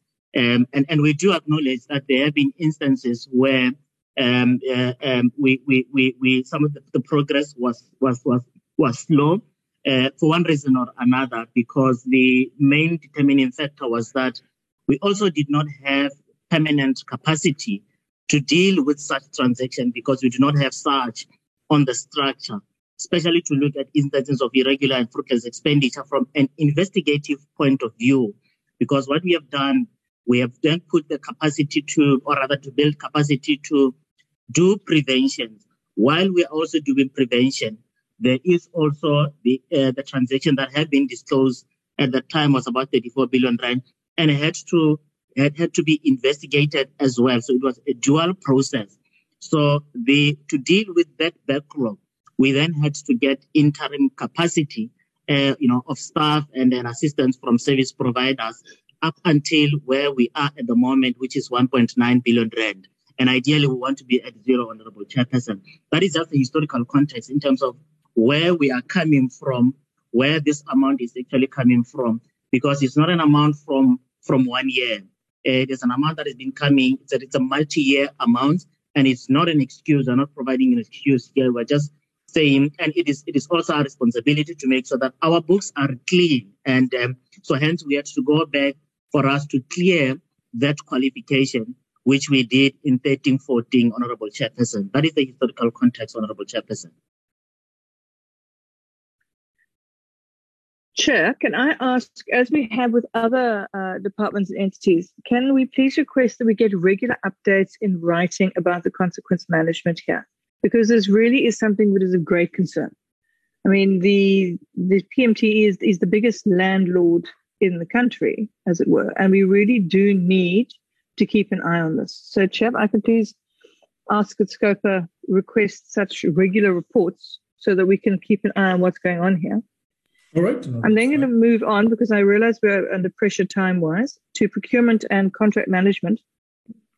Now, the Auditor General has reported that some of the bid documents for procurement of commodities designed for local content and production did not stipulate the minimum threshold for local procurement content as required. That some of the commodities designed for local content and production were procured from suppliers who did not submit a declaration on local product and content, also in accordance with National Treasury instructions. And that some of the commodities designed for local content and production were procured from suppliers who did not meet the prescribed minimum threshold for local content and production, also as required. So what I want to know is, we've discussed this before, contract management has always been a challenge. Over the years, the committee has made various recommendations. So there must be a dedicated contract management unit that is fully capacitated. Does DPWI PMTE have a fully capacitated contract management unit? How long has it been in existence? What is its mandate? And can we hear a report from them?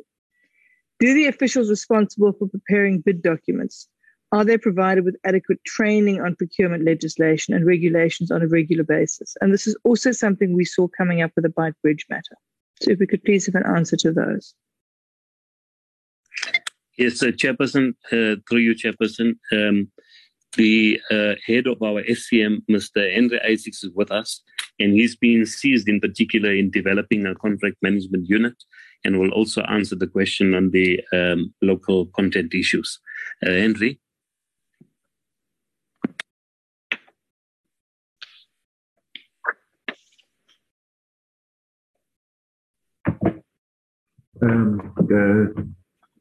Good afternoon, or good morning, sorry, Chairperson and Minister and members.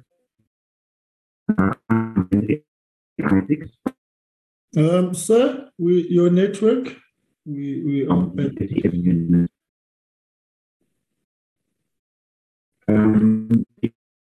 issue of the Mr. Yeah, Isaac, I really can't hear anything. Mr. Isaacs, we cannot hear you.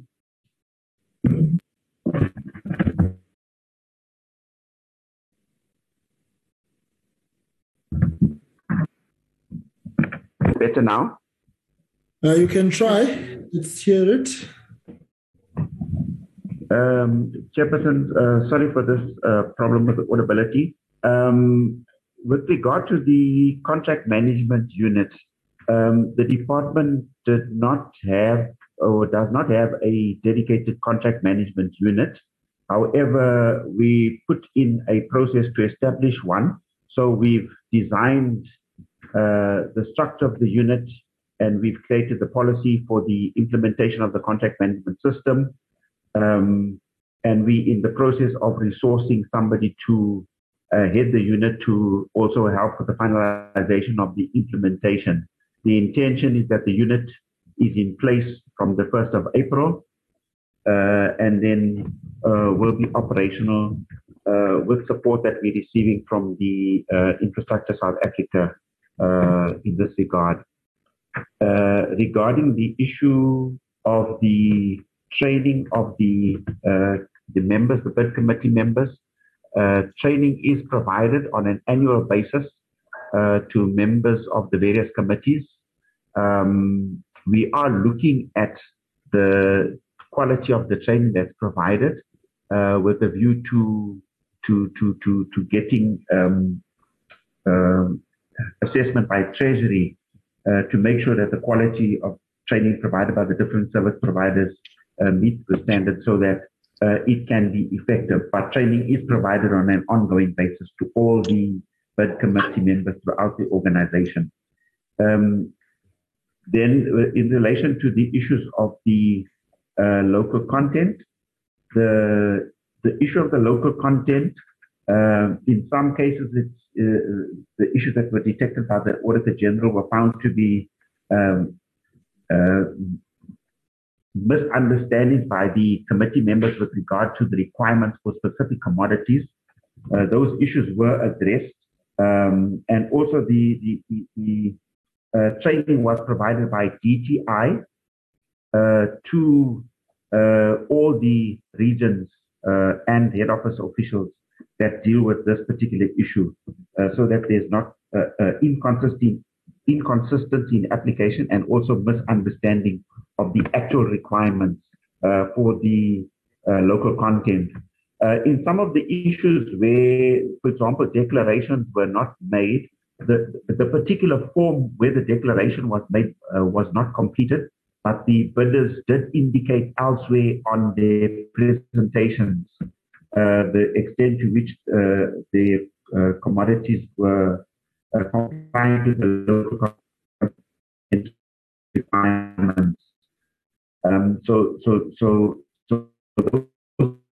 issues were also Mr. Isaacs, I don't know, we are specific. Mr. Isaacs. Mr. Isaacs. Yes.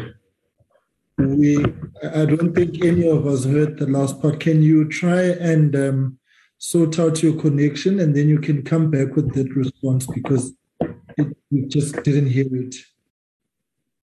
I think you're buffering quite terribly. If you can just sort that out. Honourable Family, please proceed, and then let's just park that whilst Mr. Isaacs tries to sort himself out.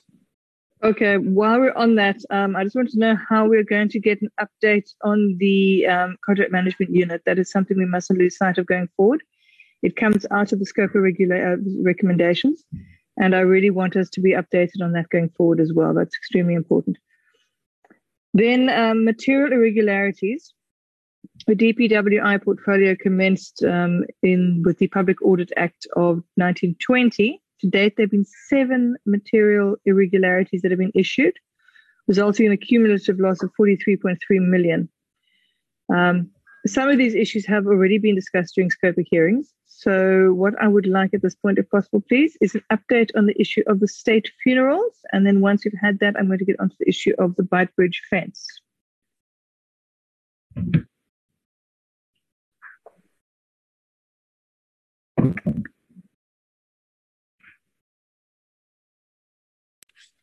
Chairperson, thank you very much.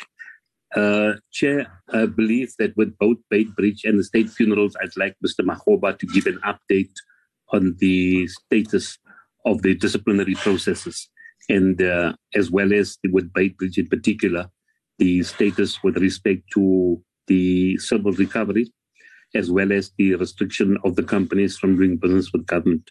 Chris, please do those.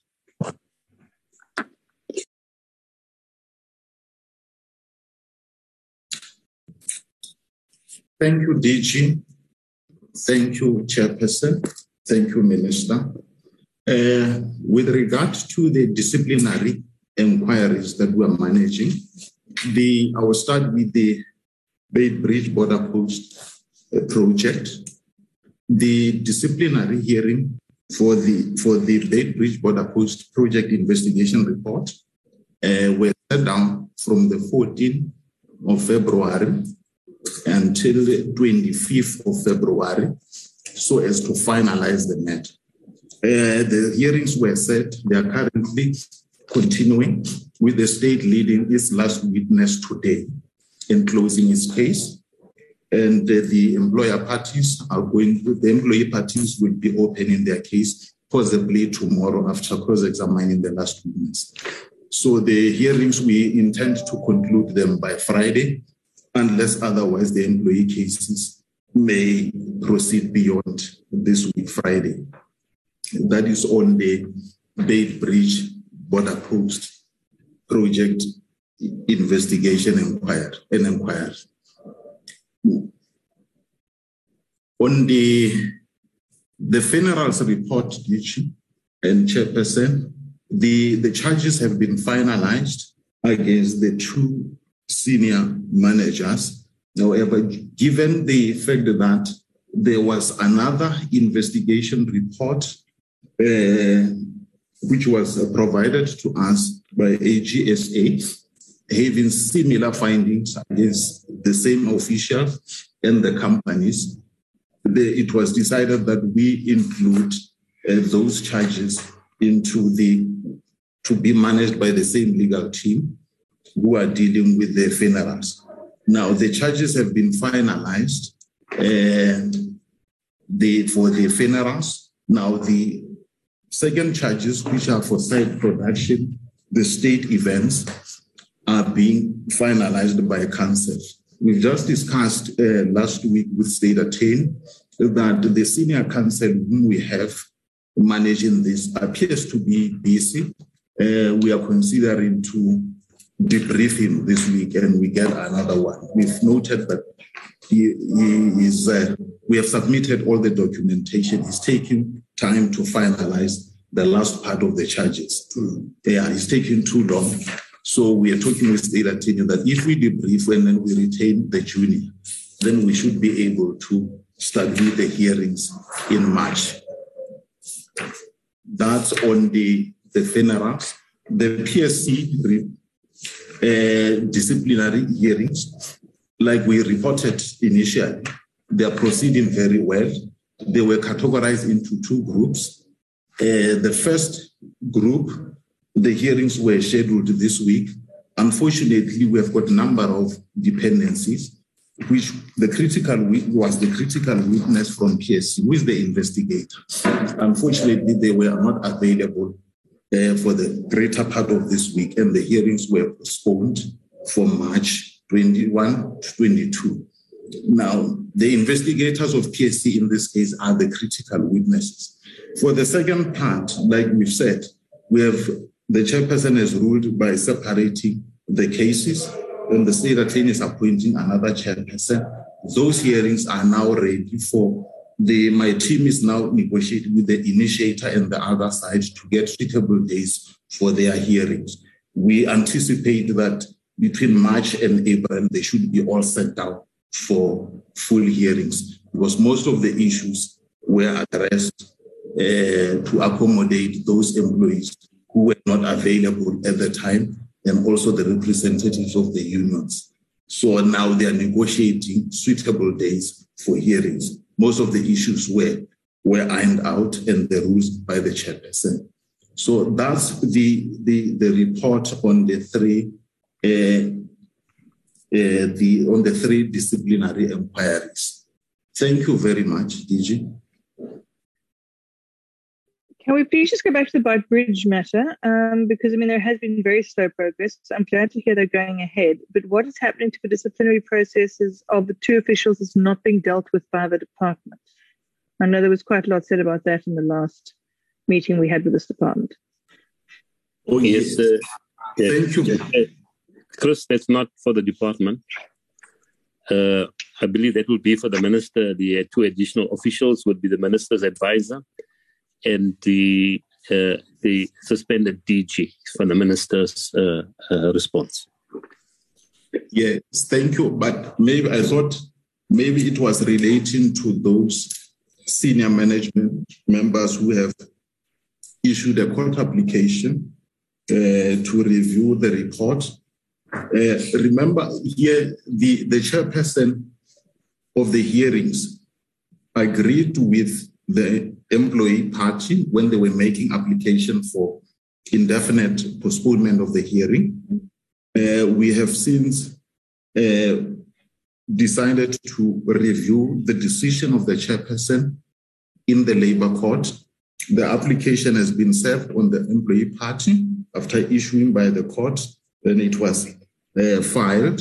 Now we are waiting for the employee party to indicate whether they are opposing or not.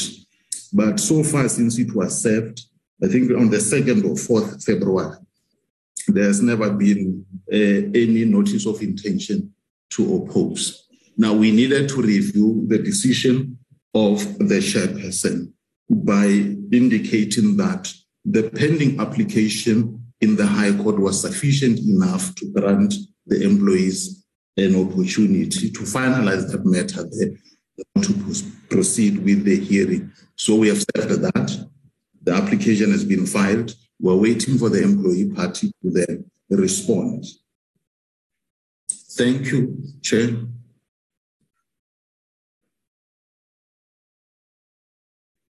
Chair, Okay.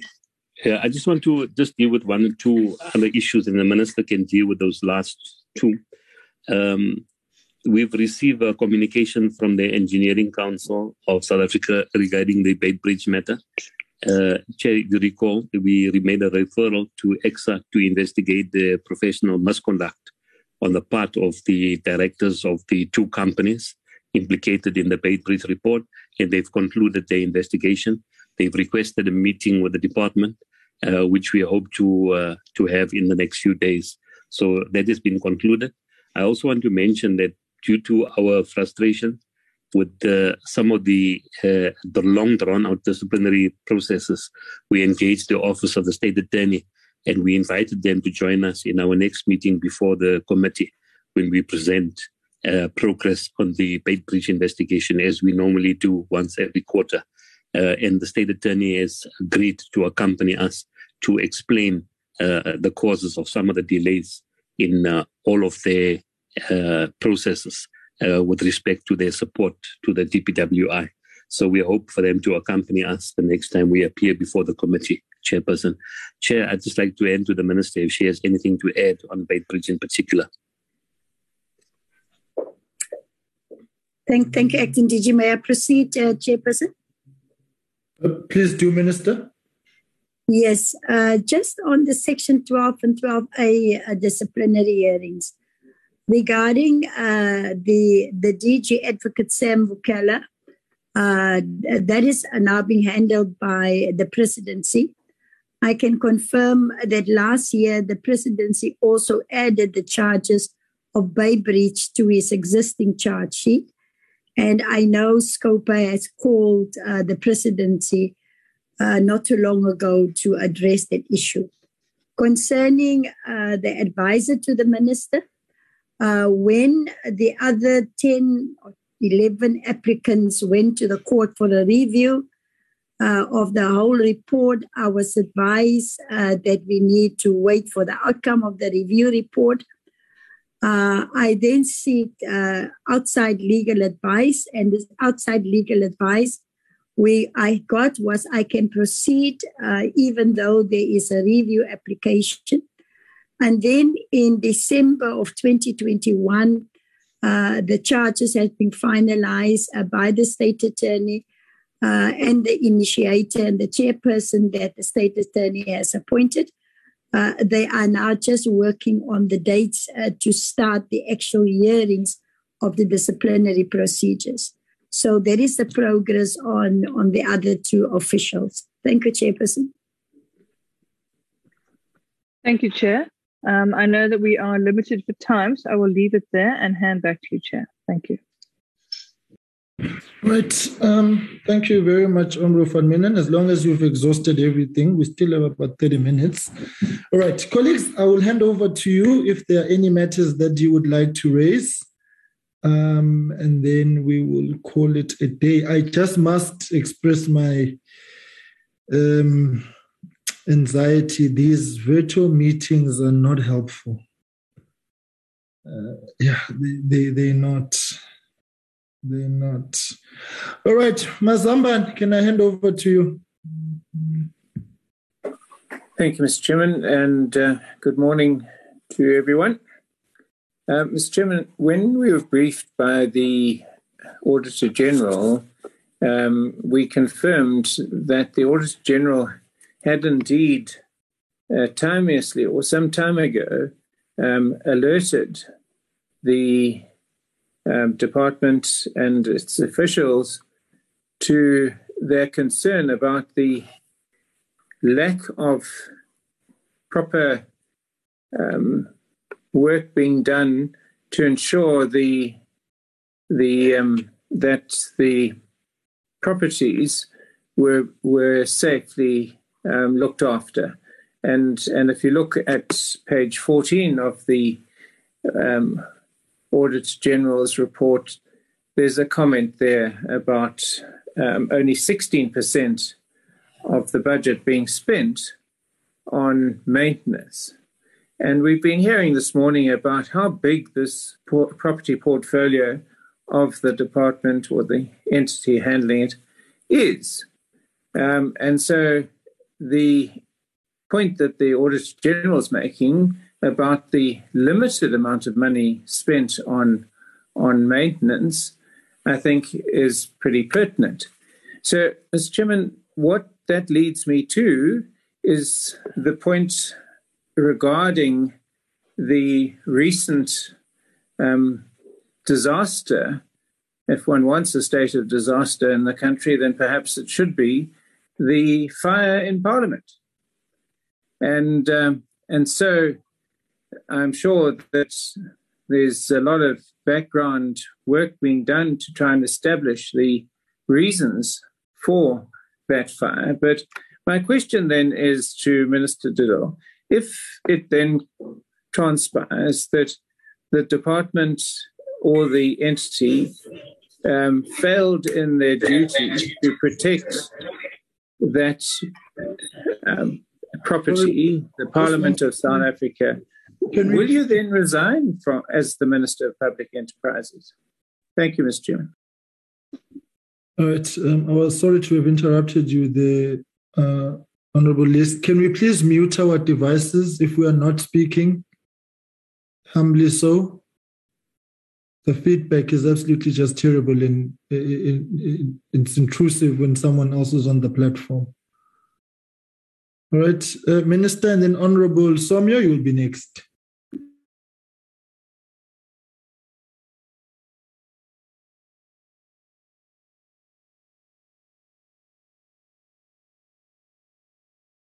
Minister, please unmute. Sorry, I'm talking to myself. Honourable Chair, I say the department must respond to the unspent maintenance. My recent engagement with the department on maintenance and facility management was a projection of over 224 million overspent. And I have instructed that should not be the case. Overspent is also irregular. So I think they're best placed to answer that on maintenance and facility management. Just on the fire, the report of the fire, we all know that the investigation is ongoing. The Department of Public Works and Infrastructure got an internal team to do the initial visual assessments, and that was confirmed that there were some structural damages. We had subsequently, on the 11th of February, appointed a specialist independent team. They're currently on site. I'm expecting a report from them soon, whereby they will lay out their program of action by when their assessment, including the testing of material, will be done. They will give us a report on the actual extent of the damage, the cause of the damage, the cost of the damage, and how long it will take to prepare. So that is a work in progress. So I think it's absolutely out of order for the honourable member to ask a question of ifs and buts. I would ask all members, including all South Africans, that we be patiently waiting for the final report. What we can see so far is allegations that are being tested in an open court of law, and the charges being arson. So also the Department of Public Works and Infrastructure were instructed by the Hawks that we hand over all our evidence, which include footage that we've taken with drones after the fire, which include the video footage of over 3 hours. And all of that information is now subject of a court case, and therefore we are not allowed to comment on that. So I think the question is superfluous. Thank you. Okay. Honorable Somya. Mr. Chairman, before Honorable Somya comes in, if I may say, it is quite arrogant for Minister Didil to refer to questions as being superfluous. It's a very simple question. It simply was that if at the end of all these investigations, there is a direct causal link between a failure of her department and the fire in Parliament, would she resign? She's clearly not wanting to answer that question, and so the answer presumably is she won't resign. But anyway, Mr. Chairman, the kind of innuendos are completely uncalled for. Yeah, I think, Minister, let's respond to the questions, and if there's a fundamental disagreement with the question, then let's rather place that and not tag questions with labels. I think that it's a question anchored in consequence management and accountability. And if the ministers, so I think Honourable Lisa is right. I'll sustain that and ask that. Let's rather just respond to the questions as opposed to tagging them or labeling them. All right, Honourable Somya. Well, thank you very much, Honourable Chair, the Minister, the Deputy Minister, and their team. This morning we've heard, and we believe that Public Works has become a repository of a huge, you see, a referenced portfolio in terms of property. Huge as it is, it comes with a risk, and in terms of the existence of that risk, is the department and its own entity able to provide us some information and on how secure the standard of such property, and secondly, that secure reference, is it covered within the insurance which would guarantee that in whatever form such a property portfolio is well protected against any disastrous effect.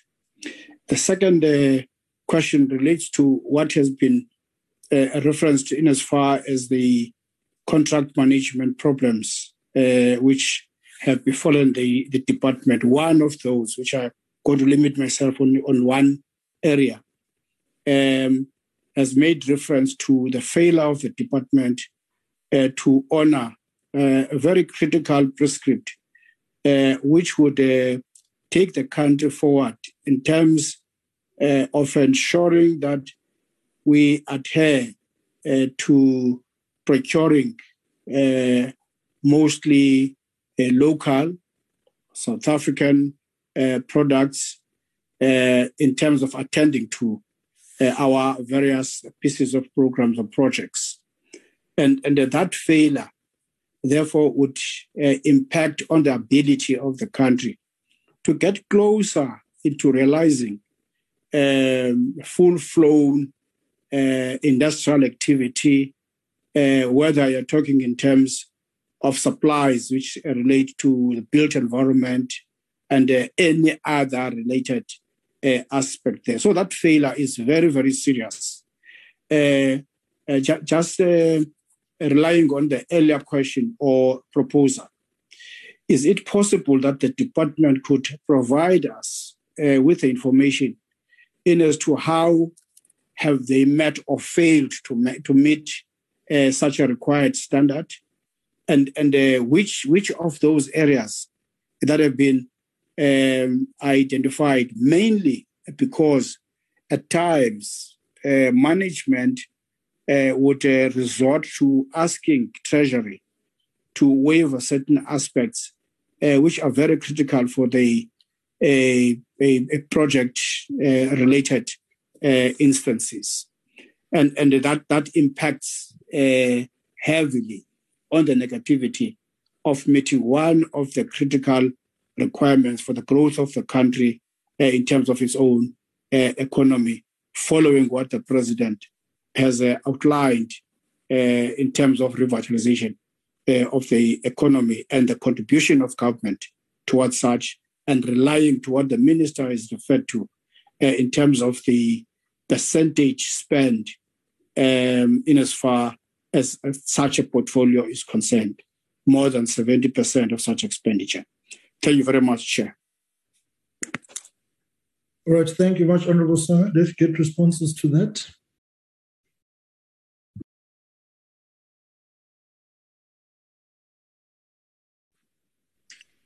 Yes, Chairperson. Oh, thank you, Minister. It's fine. Yes, Chairperson. I just wanted to make one general comment in connection with the security of critical infrastructure national key points. It will be helpful going into the future that we operationalize the Critical Infrastructure Act that was signed off by the President in 2019. Because in there are structures proposed that need to be put together.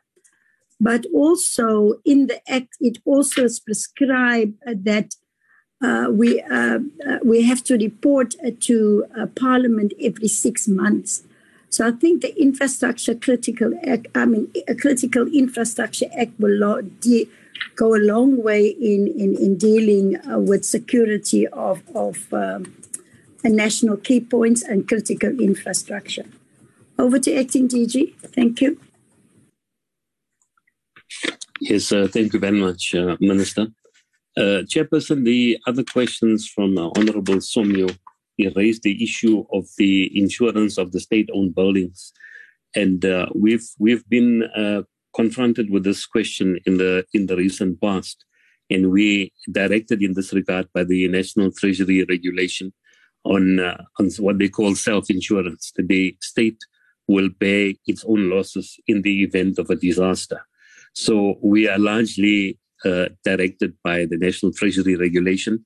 In fact, that Treasury regulation does allow insurance, but only on movable assets. And it's limited, I believe, to 5 million per annum per vote.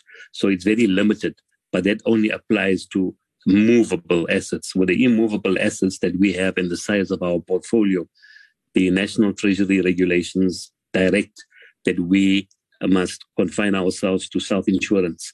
So when we have particular challenges, as we've had with Parliament, I can say without any risk of compromising any confidentiality that we have been in conversation with National Treasury as well as Parliament regarding any budgetary needs we may have in the short term as well as medium term. But as the Minister has explained, the exercise to quantify the damages and to look at possible options on how we respond to those damages is still under consideration. But the conversation has commenced with the National Treasury, and we pursue the so-called policy of self-insurance by absorbing our own losses. With respect to contract management and the procurement of local, I believe Mr. Isaacs has covered that, but he would also add to it. I believe he's back online. And with respect to revitalization of the economy, I'd like my other colleagues to also comment, especially Mr. Kubeka, who's online, is responsible for the facilities management program, as well as some of our strategic projects, as well as Ms. Neleti Makubele, who's responsible for our leasing program. That with respect to some of our projects, Chairperson, that our EPWP, we have a new policy that is in the pipeline, that is going to be released for consultation, and where the Minister has made a number of interventions to effect a new program in EPWP that utilizes the incentive grants differently and also seeks to pay the minimum wage. So we're seeking to use EPWP in a more constructive and productive manner and to reform the EPWP program. With respect to CPM in particular, Chairperson, that we can't afford to underspend our budgets in CPM, that we have this perpetual underspending of our construction budgets, with the consequence that we have construction contractors in abeyance and in uncertainty, and we create a situation where opportunity costs are huge. Jobs that could and might have been created are lost, and the economic activity that emanates from this, that spending is lost. And our construction program is quite significant in terms of the overall economic activity. But I'd like to also give an opportunity to our head of REMS. They have a program underway called the Letting Out Strategy, and she can come in and talk about it, where we're seeking to mobilize and harness our portfolio and release a property and land to the public for use, to stimulate economic activity and to revitalize the economy and play our role. Then we also have a number of strategic projects Mr. Kubeka will talk about, where we are seeking to engage the economy at different levels based on those 52 or 60 projects that have been categorized as strategic integrated projects. He'll talk about how we're playing a role in economic revitalization. So, Mr. Kubeka, if I can ask you, followed by Neleti, to please talk to these quickly. Please come in. I'm not sure whether those are substantively necessary at this point. So I think the fundamental issue is, can we just park that, unless Honourable Som you'd want that now, and also noting the Minister will be departing at 12. But of course the meeting is already ending at 12. Because I just want to make sure that, colleagues, are there any questions which are specifically for the Minister at this point? Chair. Honourable Som, Those matters are very substantive, because they've got something to do with the life of our own communities. The President has outlined the future of this country in SONA, and it, without saying, it goes together what each department contributes in terms of that direction. And the audit report begins to highlight some areas of failure, though it has some areas of success.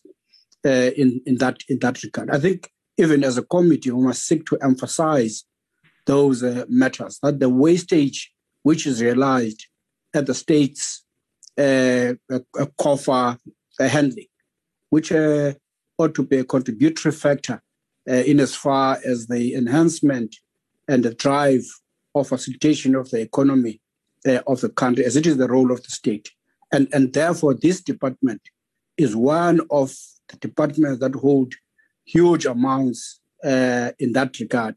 The safety of their infrastructure, the level of holding that kind of a required brief in as far as the audited standing of their portfolio in terms of property.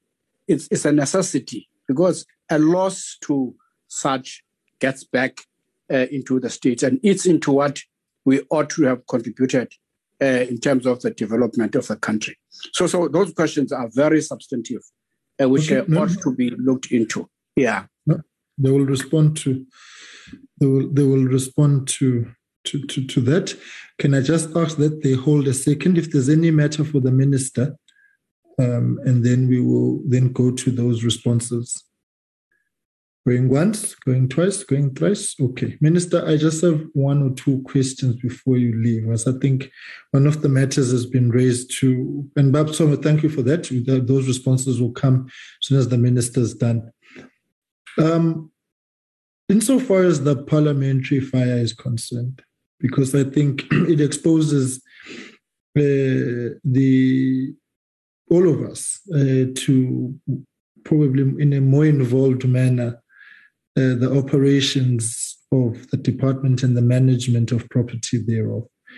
But I think the point of departure is, what aspect, or what does the department and the ministry take responsibility for in this regard?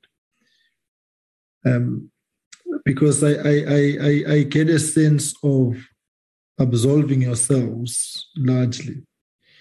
And I get that, of course, there's a case in court. There's an accused is appearing, and there's all sorts of things. Issues have been taken to the Hawks documentation, but substantively on the key critical area of accountability. What is the department itself taking responsibility for? I would imagine that's an integral part of this. And what lessons come out of this, for the department and the ministry on this matter, particularly on the management of your so-called national key points. And the intergovernmental relations, interdepartmental interactions which must take place insofar as the overall security of these facilities are concerned, the department, SEPs, and so on, amongst others. But I'm certainly not convinced that seated here, the department gets out of this scot-free. There has to be, at some point, which I think is materially at the outset, an acknowledgement of your own shortcomings in order for the necessary corrective action to be instituted as a means of ensuring that this doesn't happen again. My late mother, who was a nurse, used to say prevention is better than cure. And so there have to be lessons on preventative action steps which must be taken as part of the holistic review of infrastructure security. So I'm just substantively putting that to you, Minister, to say what responsibility is taken. And the second point, it goes to this. You've got the Tshwane Metro currently cutting off electricity and other services to facilities. I'm substantively wanting to know, Mr. What action steps is the department in itself taking on rogue government departments who are not servicing your debt, those that owe you? Because I think it's important that that is actually also dealt with moving forward. And then the final point is, I would hope that at some point we can have a discussion, Minister, about these empty government buildings which are all over the country, but yet the lease bill is shooting through the roof. So it's just those three things. And then, and DG, you can delegate for the responses as you have done on those areas that Tubabusomyo has so eruditely unpacked for us. Minister, over to you.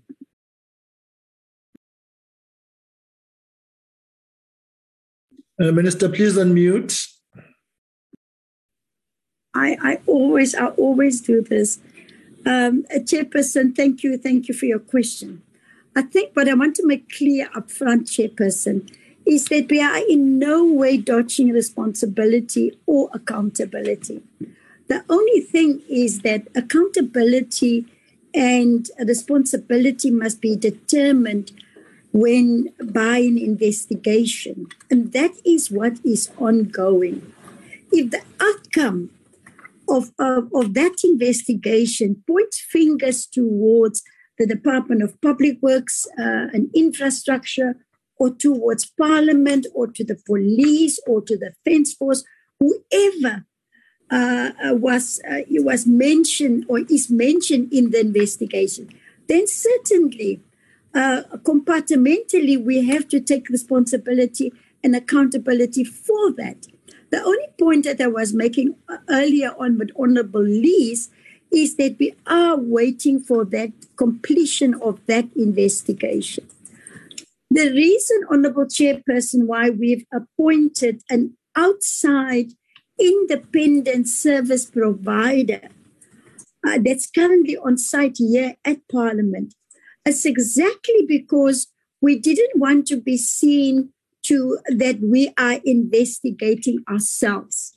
So this is how far we have gone to make sure that the final report is objective, that it gives us the facts, and then once the final report is coming out, and there is responsibility or accountability for public works, we will certainly entertain it at that time, and we will then pronounce accordingly.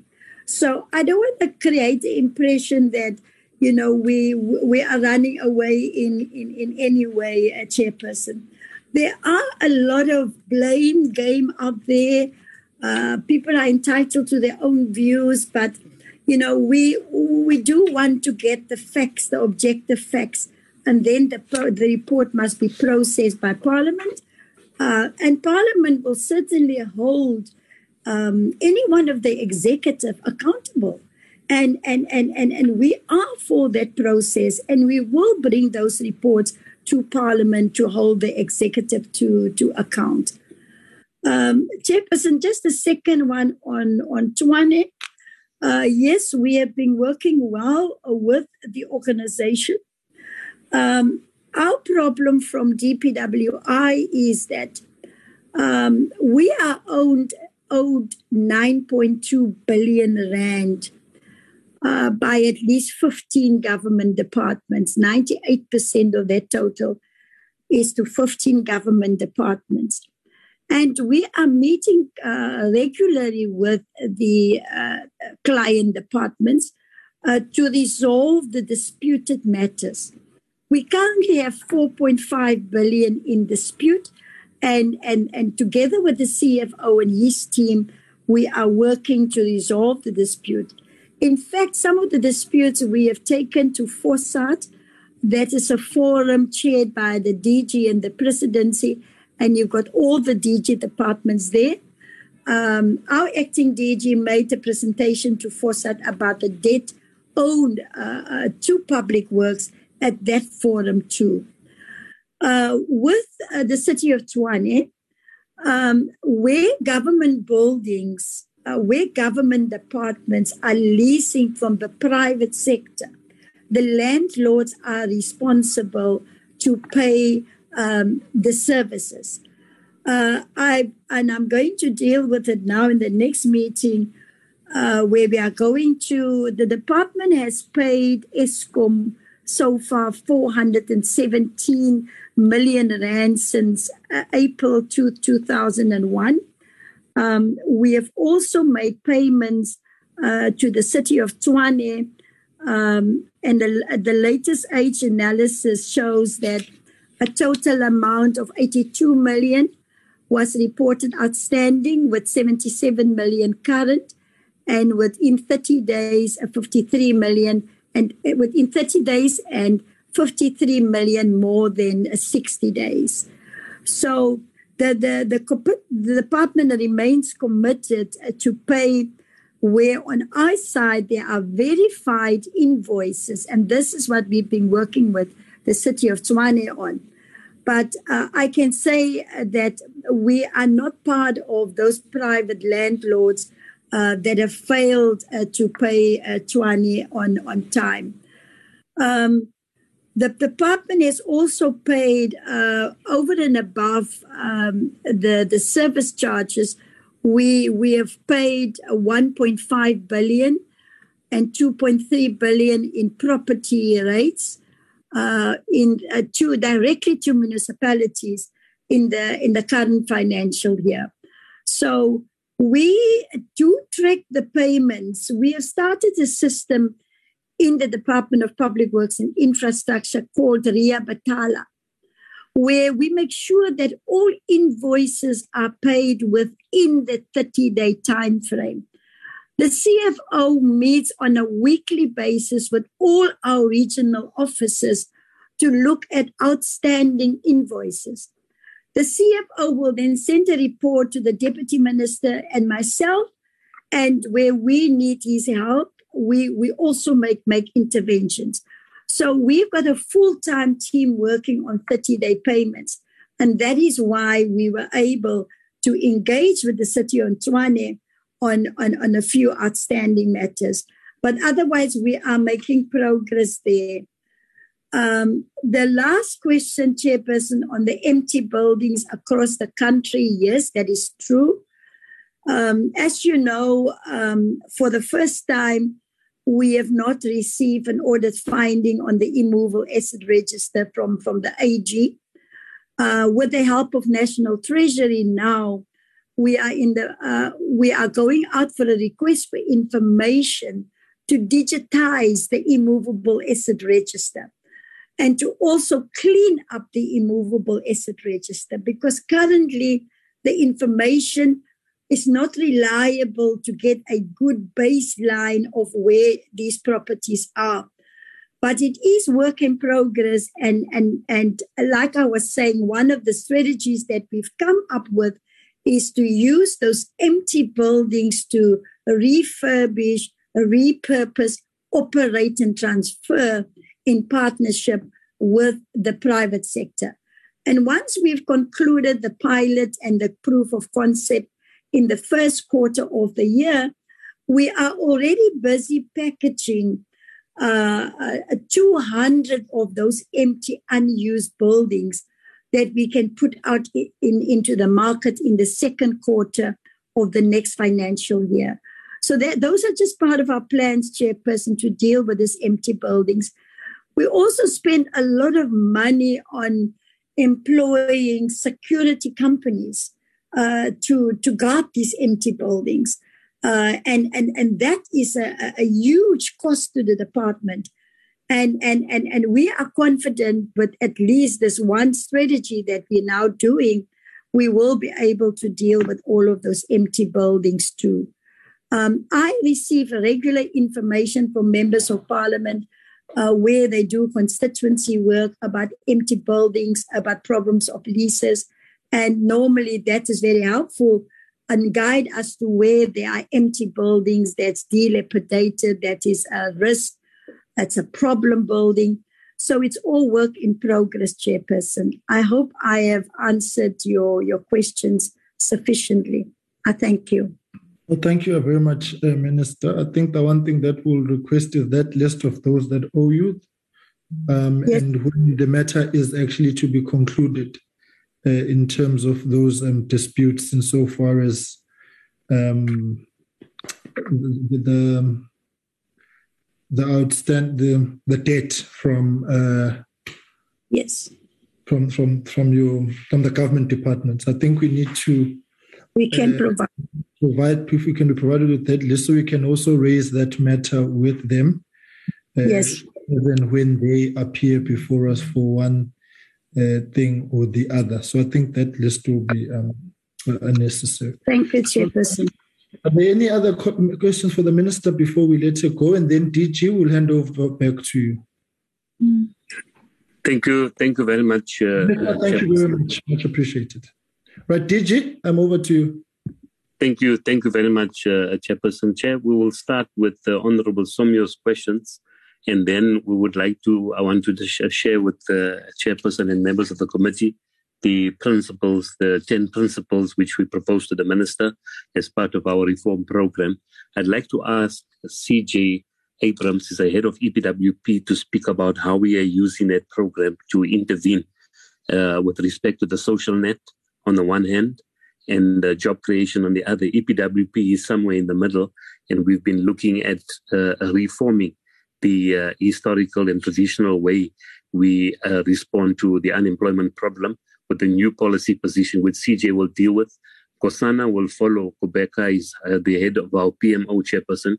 He will talk about the strategic integrated projects and those that the department is responsible for, and how we are creating some kind of economic activity in those areas. And then Ms. Neleti Makubele is responsible for our state-owned as well as leased-in buildings.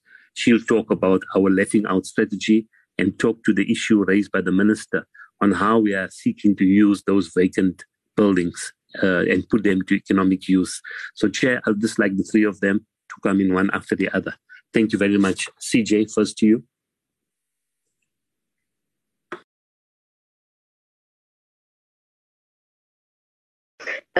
Good afternoon. Good afternoon, Chair and members and Minister and DG and colleagues.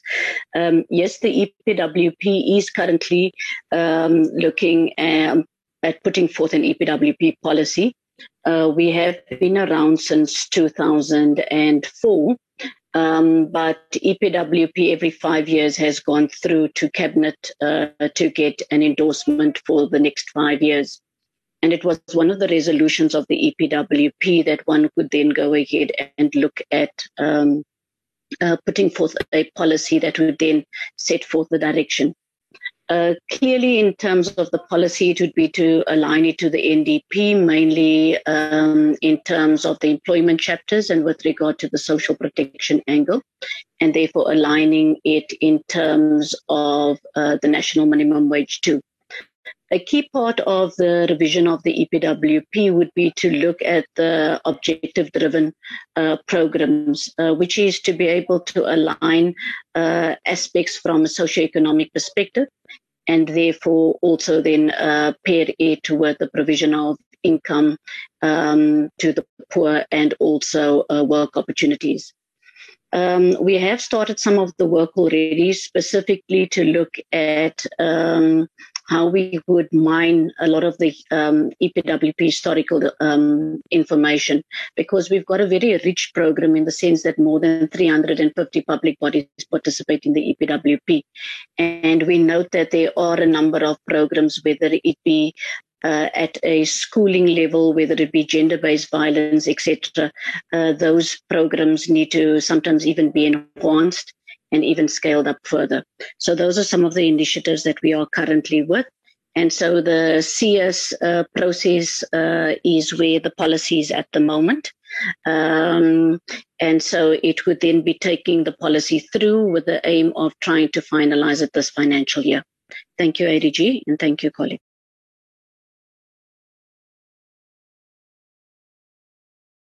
Kosana? Good.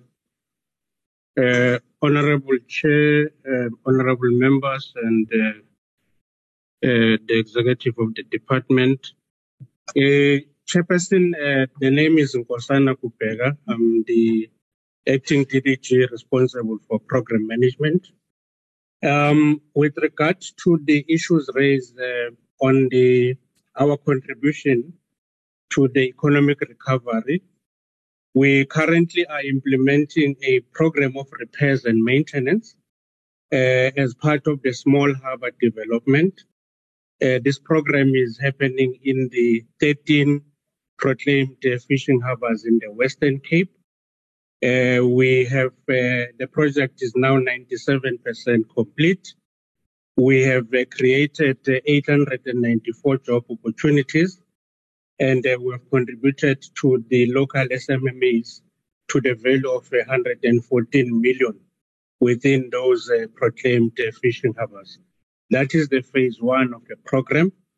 The phase two of the program is looking into the new fishing harbours in the Eastern Cape and KwaZulu-Natal, and the two nodal areas that have been identified are going to form part of the new Eastern Cape Developmental Seaport City that the President has launched recently. So we are working with the contribution from the Chinese government to finalize the feasibility studies in these areas so that we can then be able then to define the actual areas where these fishing harbours will have to be constructed.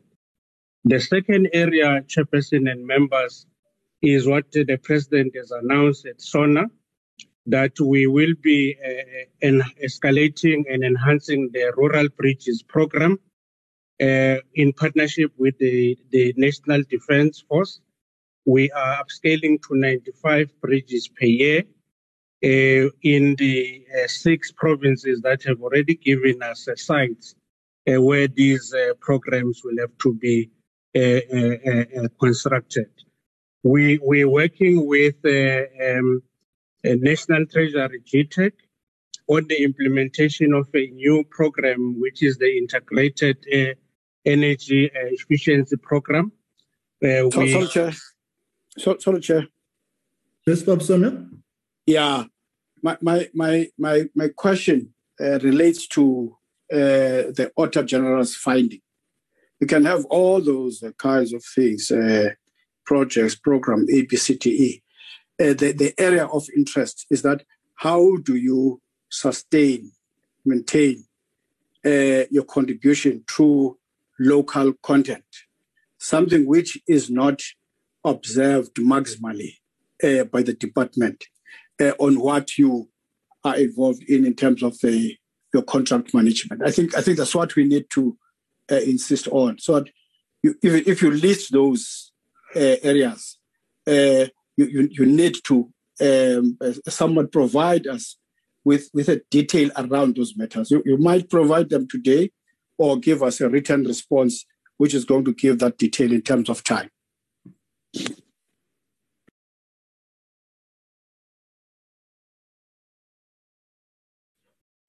Yeah, thank you, Chairperson. I think that's a fair request, Chairperson, and we will provide that response in writing with respect to these projects that are being spoken of. Okay. Should I continue with Ms. Makubele? Anything that needs to be submitted in writing, can it be submitted by next week, Wednesday, close of business, please? No, the Chair. Chair, Ms. Makubele, is she still required to come in to talk about our let-out strategy and the vacant buildings? Yeah, I think that will be very relevant with our empowerment strategy for localization as well. Yes, but Bob Somyo has indicated the importance of you speaking. Yes. Let's go to Appreciate it, Chair. Ms. Makubele?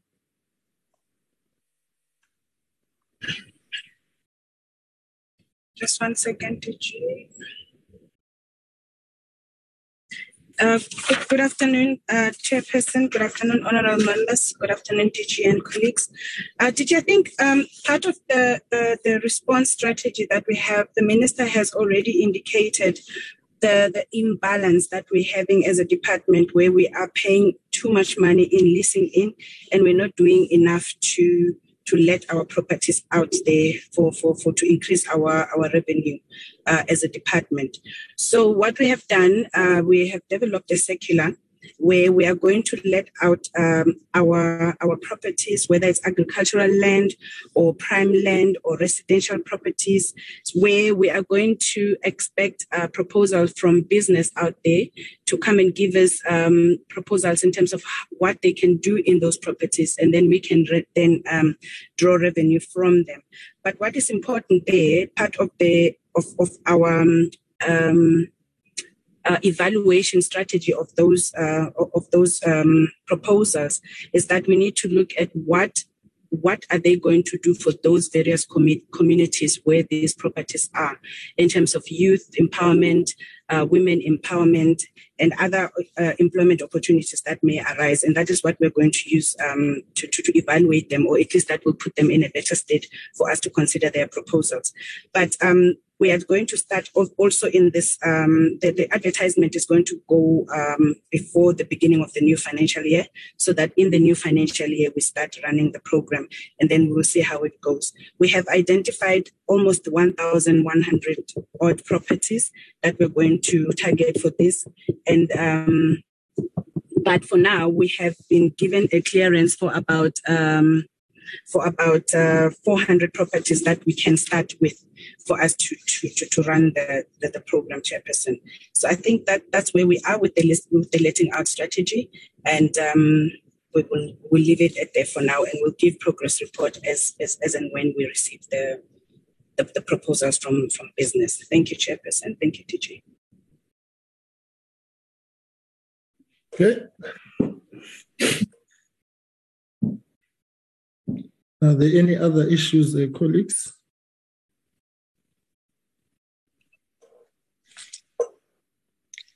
Chairperson? Yes. After the members have asked their questions, I would like an opportunity to share with the committee and yourself the 10 principles which we've introduced into the department to respond to some of the challenges we've presented today. But that will come at the tail end. I'm just requesting a few minutes for that. Thanks, Chair. Now, can you do that now? Because as indicated, the meeting is drawing to an end at 12:30. So can we get that? Yes. Yes, thank you very much, Chairperson. Chair, I wanted to share with yourself and the committee the proposal that we shared with the Minister called the 10 principles to respond to some of the chronic underperformance in the department, the lack of internal controls, the lack of systems. And in fact, they respond to the foundational issues in the department to create that platform to create a capable DPW in contributing to a capable state. So they're very basic in whatever one's ideology may be about business management, that one considered that these 10 interventions should focus our attention in the department and converge our initiatives to begin to respond to audit findings and underperformance issues. I just want to make mention of them. It's almost a list. Let's go right into them. Yes. The first one is a change management program, and it's a recognition that we have organizational culture challenges, and the Deputy Minister was appointed to lead the change management program. It's there to deal with the organizational culture issues and to develop a greater level of responsiveness to service delivery issues. We also introduced a service delivery improvement program. The third issue, Chairperson, is very important. It's called the Business Process Management Program. We're seeking to introduce the Infrastructure Delivery Management System, which is essentially a methodology to deliver infrastructure and incorporates all the standard operating procedures end to end to prescribe how things should be done in the department to deliver infrastructure through leasing, through construction, or whatever the case may be. Number 4 was the ERP Fast Track Program. It was an acknowledgement that this program to automate manual systems was lagging behind, and we introduced the ERP Fast Track system led by our DDG Corporate Services.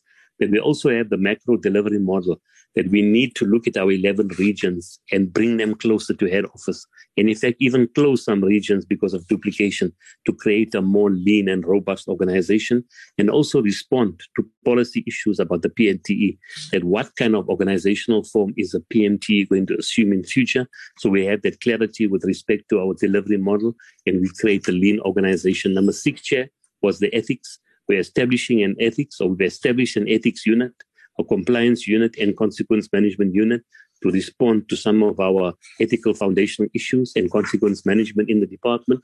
7 is contract management and monitoring. And it was raised in the meeting today, Chairperson, that our contract management and monitoring is weak. That leads to under-delivery, project budgets being exceeded, and the contract outcomes and contract outcome failures. So this is led by our DDG SCM, and he spoke about it earlier. We're also introducing an organizational-wide skills assessment, and we've recently finished the skills assessment at the SMS level to determine what do we have. We have 6,000 employees, but what is the skills mix to respond to our mandate? Where are the challenges? Where are the difficulties? And the skills assessment's been done for SMS, and it's being extended to the rest of the organization. 9th, Chair, is training. We've engaged with the National School of Government to train in risk management, to train in planning, and to train in the management skills and performance management, so that we deal with all those soft skills in the department throughout management and lower as well. And finally, our CFO is leading our clean audit program, and the minister made mention earlier of the journey and the migration program with respect to a clean audit. We've reached a particular stage where we are dealing with the leases as our high-risk area, and the clean audit program is the final and the 10th area that we're focusing our attention on. So, Chair, I thought I'd just share that with you, that we have a structured program to deal with the governance and the administration and some of the foundational issues that is responsible for some of the challenges that we've presented and shared with the committee today. Chair, thank you very much. All right, thank you very much, DG, for that. I just want to, colleagues, are you all fine? Oh, good. Yeah, but okay. All right, colleagues, I just want to thank, of course, the Minister, Deputy Minister. I'll give you an opportunity now if there are any matters, concluding remarks that you may have on your side. Acting DG, thank you very much, and to our stakeholders as per usual who are all present. I just want to really say that we've heard the responses, but I remain fundamentally concerned at the incoherent facts which prevails at this point in terms of what we're hearing. And I think, colleagues, we will probably need to do, more follow-up meetings with the department. I think a lot of our time, correctly so, was taken up by the Braid Bridge matter and the consequence management around the funerals and so on. And we may not have given, adequate attention to the other day-to-day issues of the department, which require, us to deal with. So that's why I'm saying I'm fundamentally not convinced of most of the things that one has heard today. But as I've said, the submissions next week, Wednesday. And I think, DG, going back to the issue that Honorable Hadebe raised earlier on this morning around what came across as a point of divergence in terms of how you see the issue of the IT systems and so on. I don't think that what you said was contrary to what the minister was saying. Otherwise, if it was, then the system, which is almost 10 years old, should have been fully implemented by now. And I think the fact that there's an over-reliance on a paper-based system is fundamentally in itself a risk to document management in this day and era, but also at the same time, it creates a conducive and enabling environment for corruption to take place and for documents to go missing, and therefore there's no accountability, no consequence management in the absence of documents. So the only other way to explain it is that having procured a system and the system is not in use, is that people don't want to use the system, and I can then therefore categorize that as resistance. So there really has to be, I wouldn't want to quote a united front, but at the very least a singing of the same hymn sheet on the very core prevalent issues and challenges and root cause of the dilemmas that the department finds itself in. And I fully agree, there's just too much defending and there's too much justification, and Honorable Van Minen is right. Finger pointing is the order of the day. And that's precisely why this department is like this and has been like this for the longest of time, because of that particular mentality. It's the wrong one. It's unprofessional. And so I hope that Acting DG, the 10-point plan that you've just presented now will yield results alongside the audit action plans and so on. And to finally say that audit outcomes are not a negotiation where you want to set the terms and conditions yourself of, one, how you want to be audited, and two, what should be audited, and then make a determination of what that audit outcome should be. It doesn't work that way. It's compromising on the collective integrity of the work of the AG if you have that kind of mentality. So you must disabuse yourselves really of that. If you want a clean audit, do the right things. You can't get it through the back door. It just doesn't work that way. So, Honorable Deputy Minister, let me hand over to you for concluding remarks, and then we will end the meeting on that note. DM, over to you.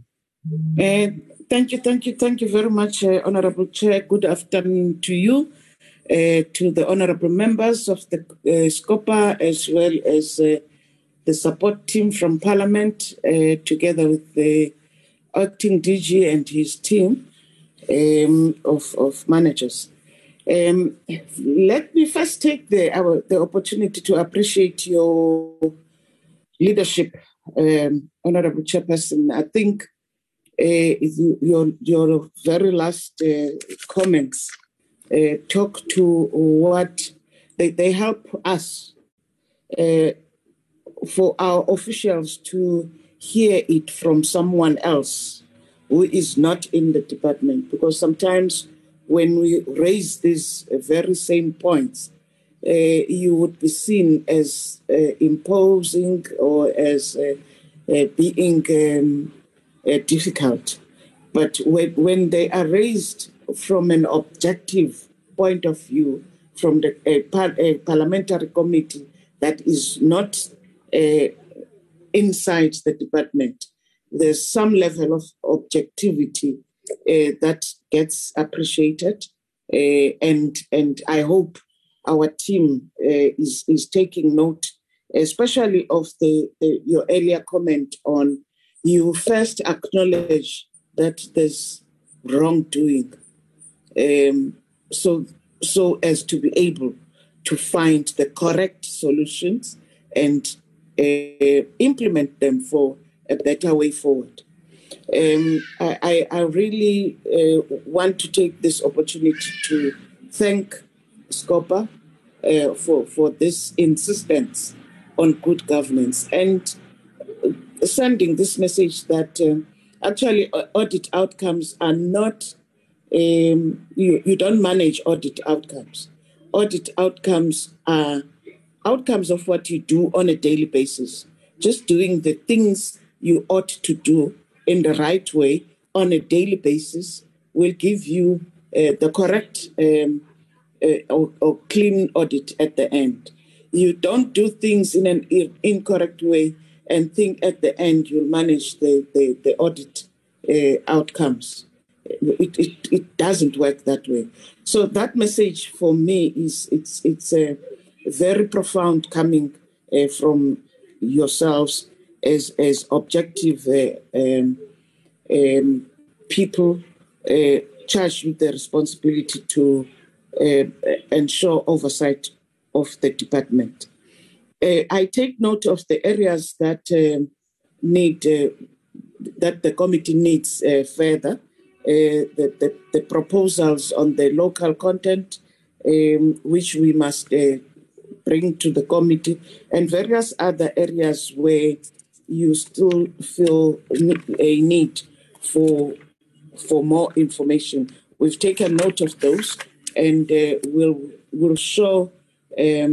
ensure that the committee receives those timelessly. Mine is to thank the work of the committee and commit that we in whatever we do, there's no intended malice in the department. It is not nice for us to be told that this has been happening for the last 10 years, and that which has been happening for the last 10 years is a no good, and it continues to happen under our watch. We're not proud of that, and therefore we will do the best we can to ensure that the necessary change in both attitude and approaches to services to the people of the country that changes, and we'll do everything in our power to ensure that we do get the clean audit, which is a sign of good governance that we really need at this stage. Thank you once more, Chair, for your indulgence, and thank you to all the members of the committee for the positive contributions. Thank you. All right, thank you very much, DM. Colleagues, I think I appreciate that feedback and comments. Right, colleagues, I think we can bring that to an end. And so I think the work with Public Works is a work in progress. And we will make determinations as a committee. And I want to thank Honorable Hadebe and Honorable Van Minen specifically for carrying this hearing this morning so well for all of us, and zooming into all the issues with the kind of diligence that they did. So thank you very much, colleagues. And on that note, the meeting stands adjourned. Thank you very much, Chairperson. Thank you, DJ.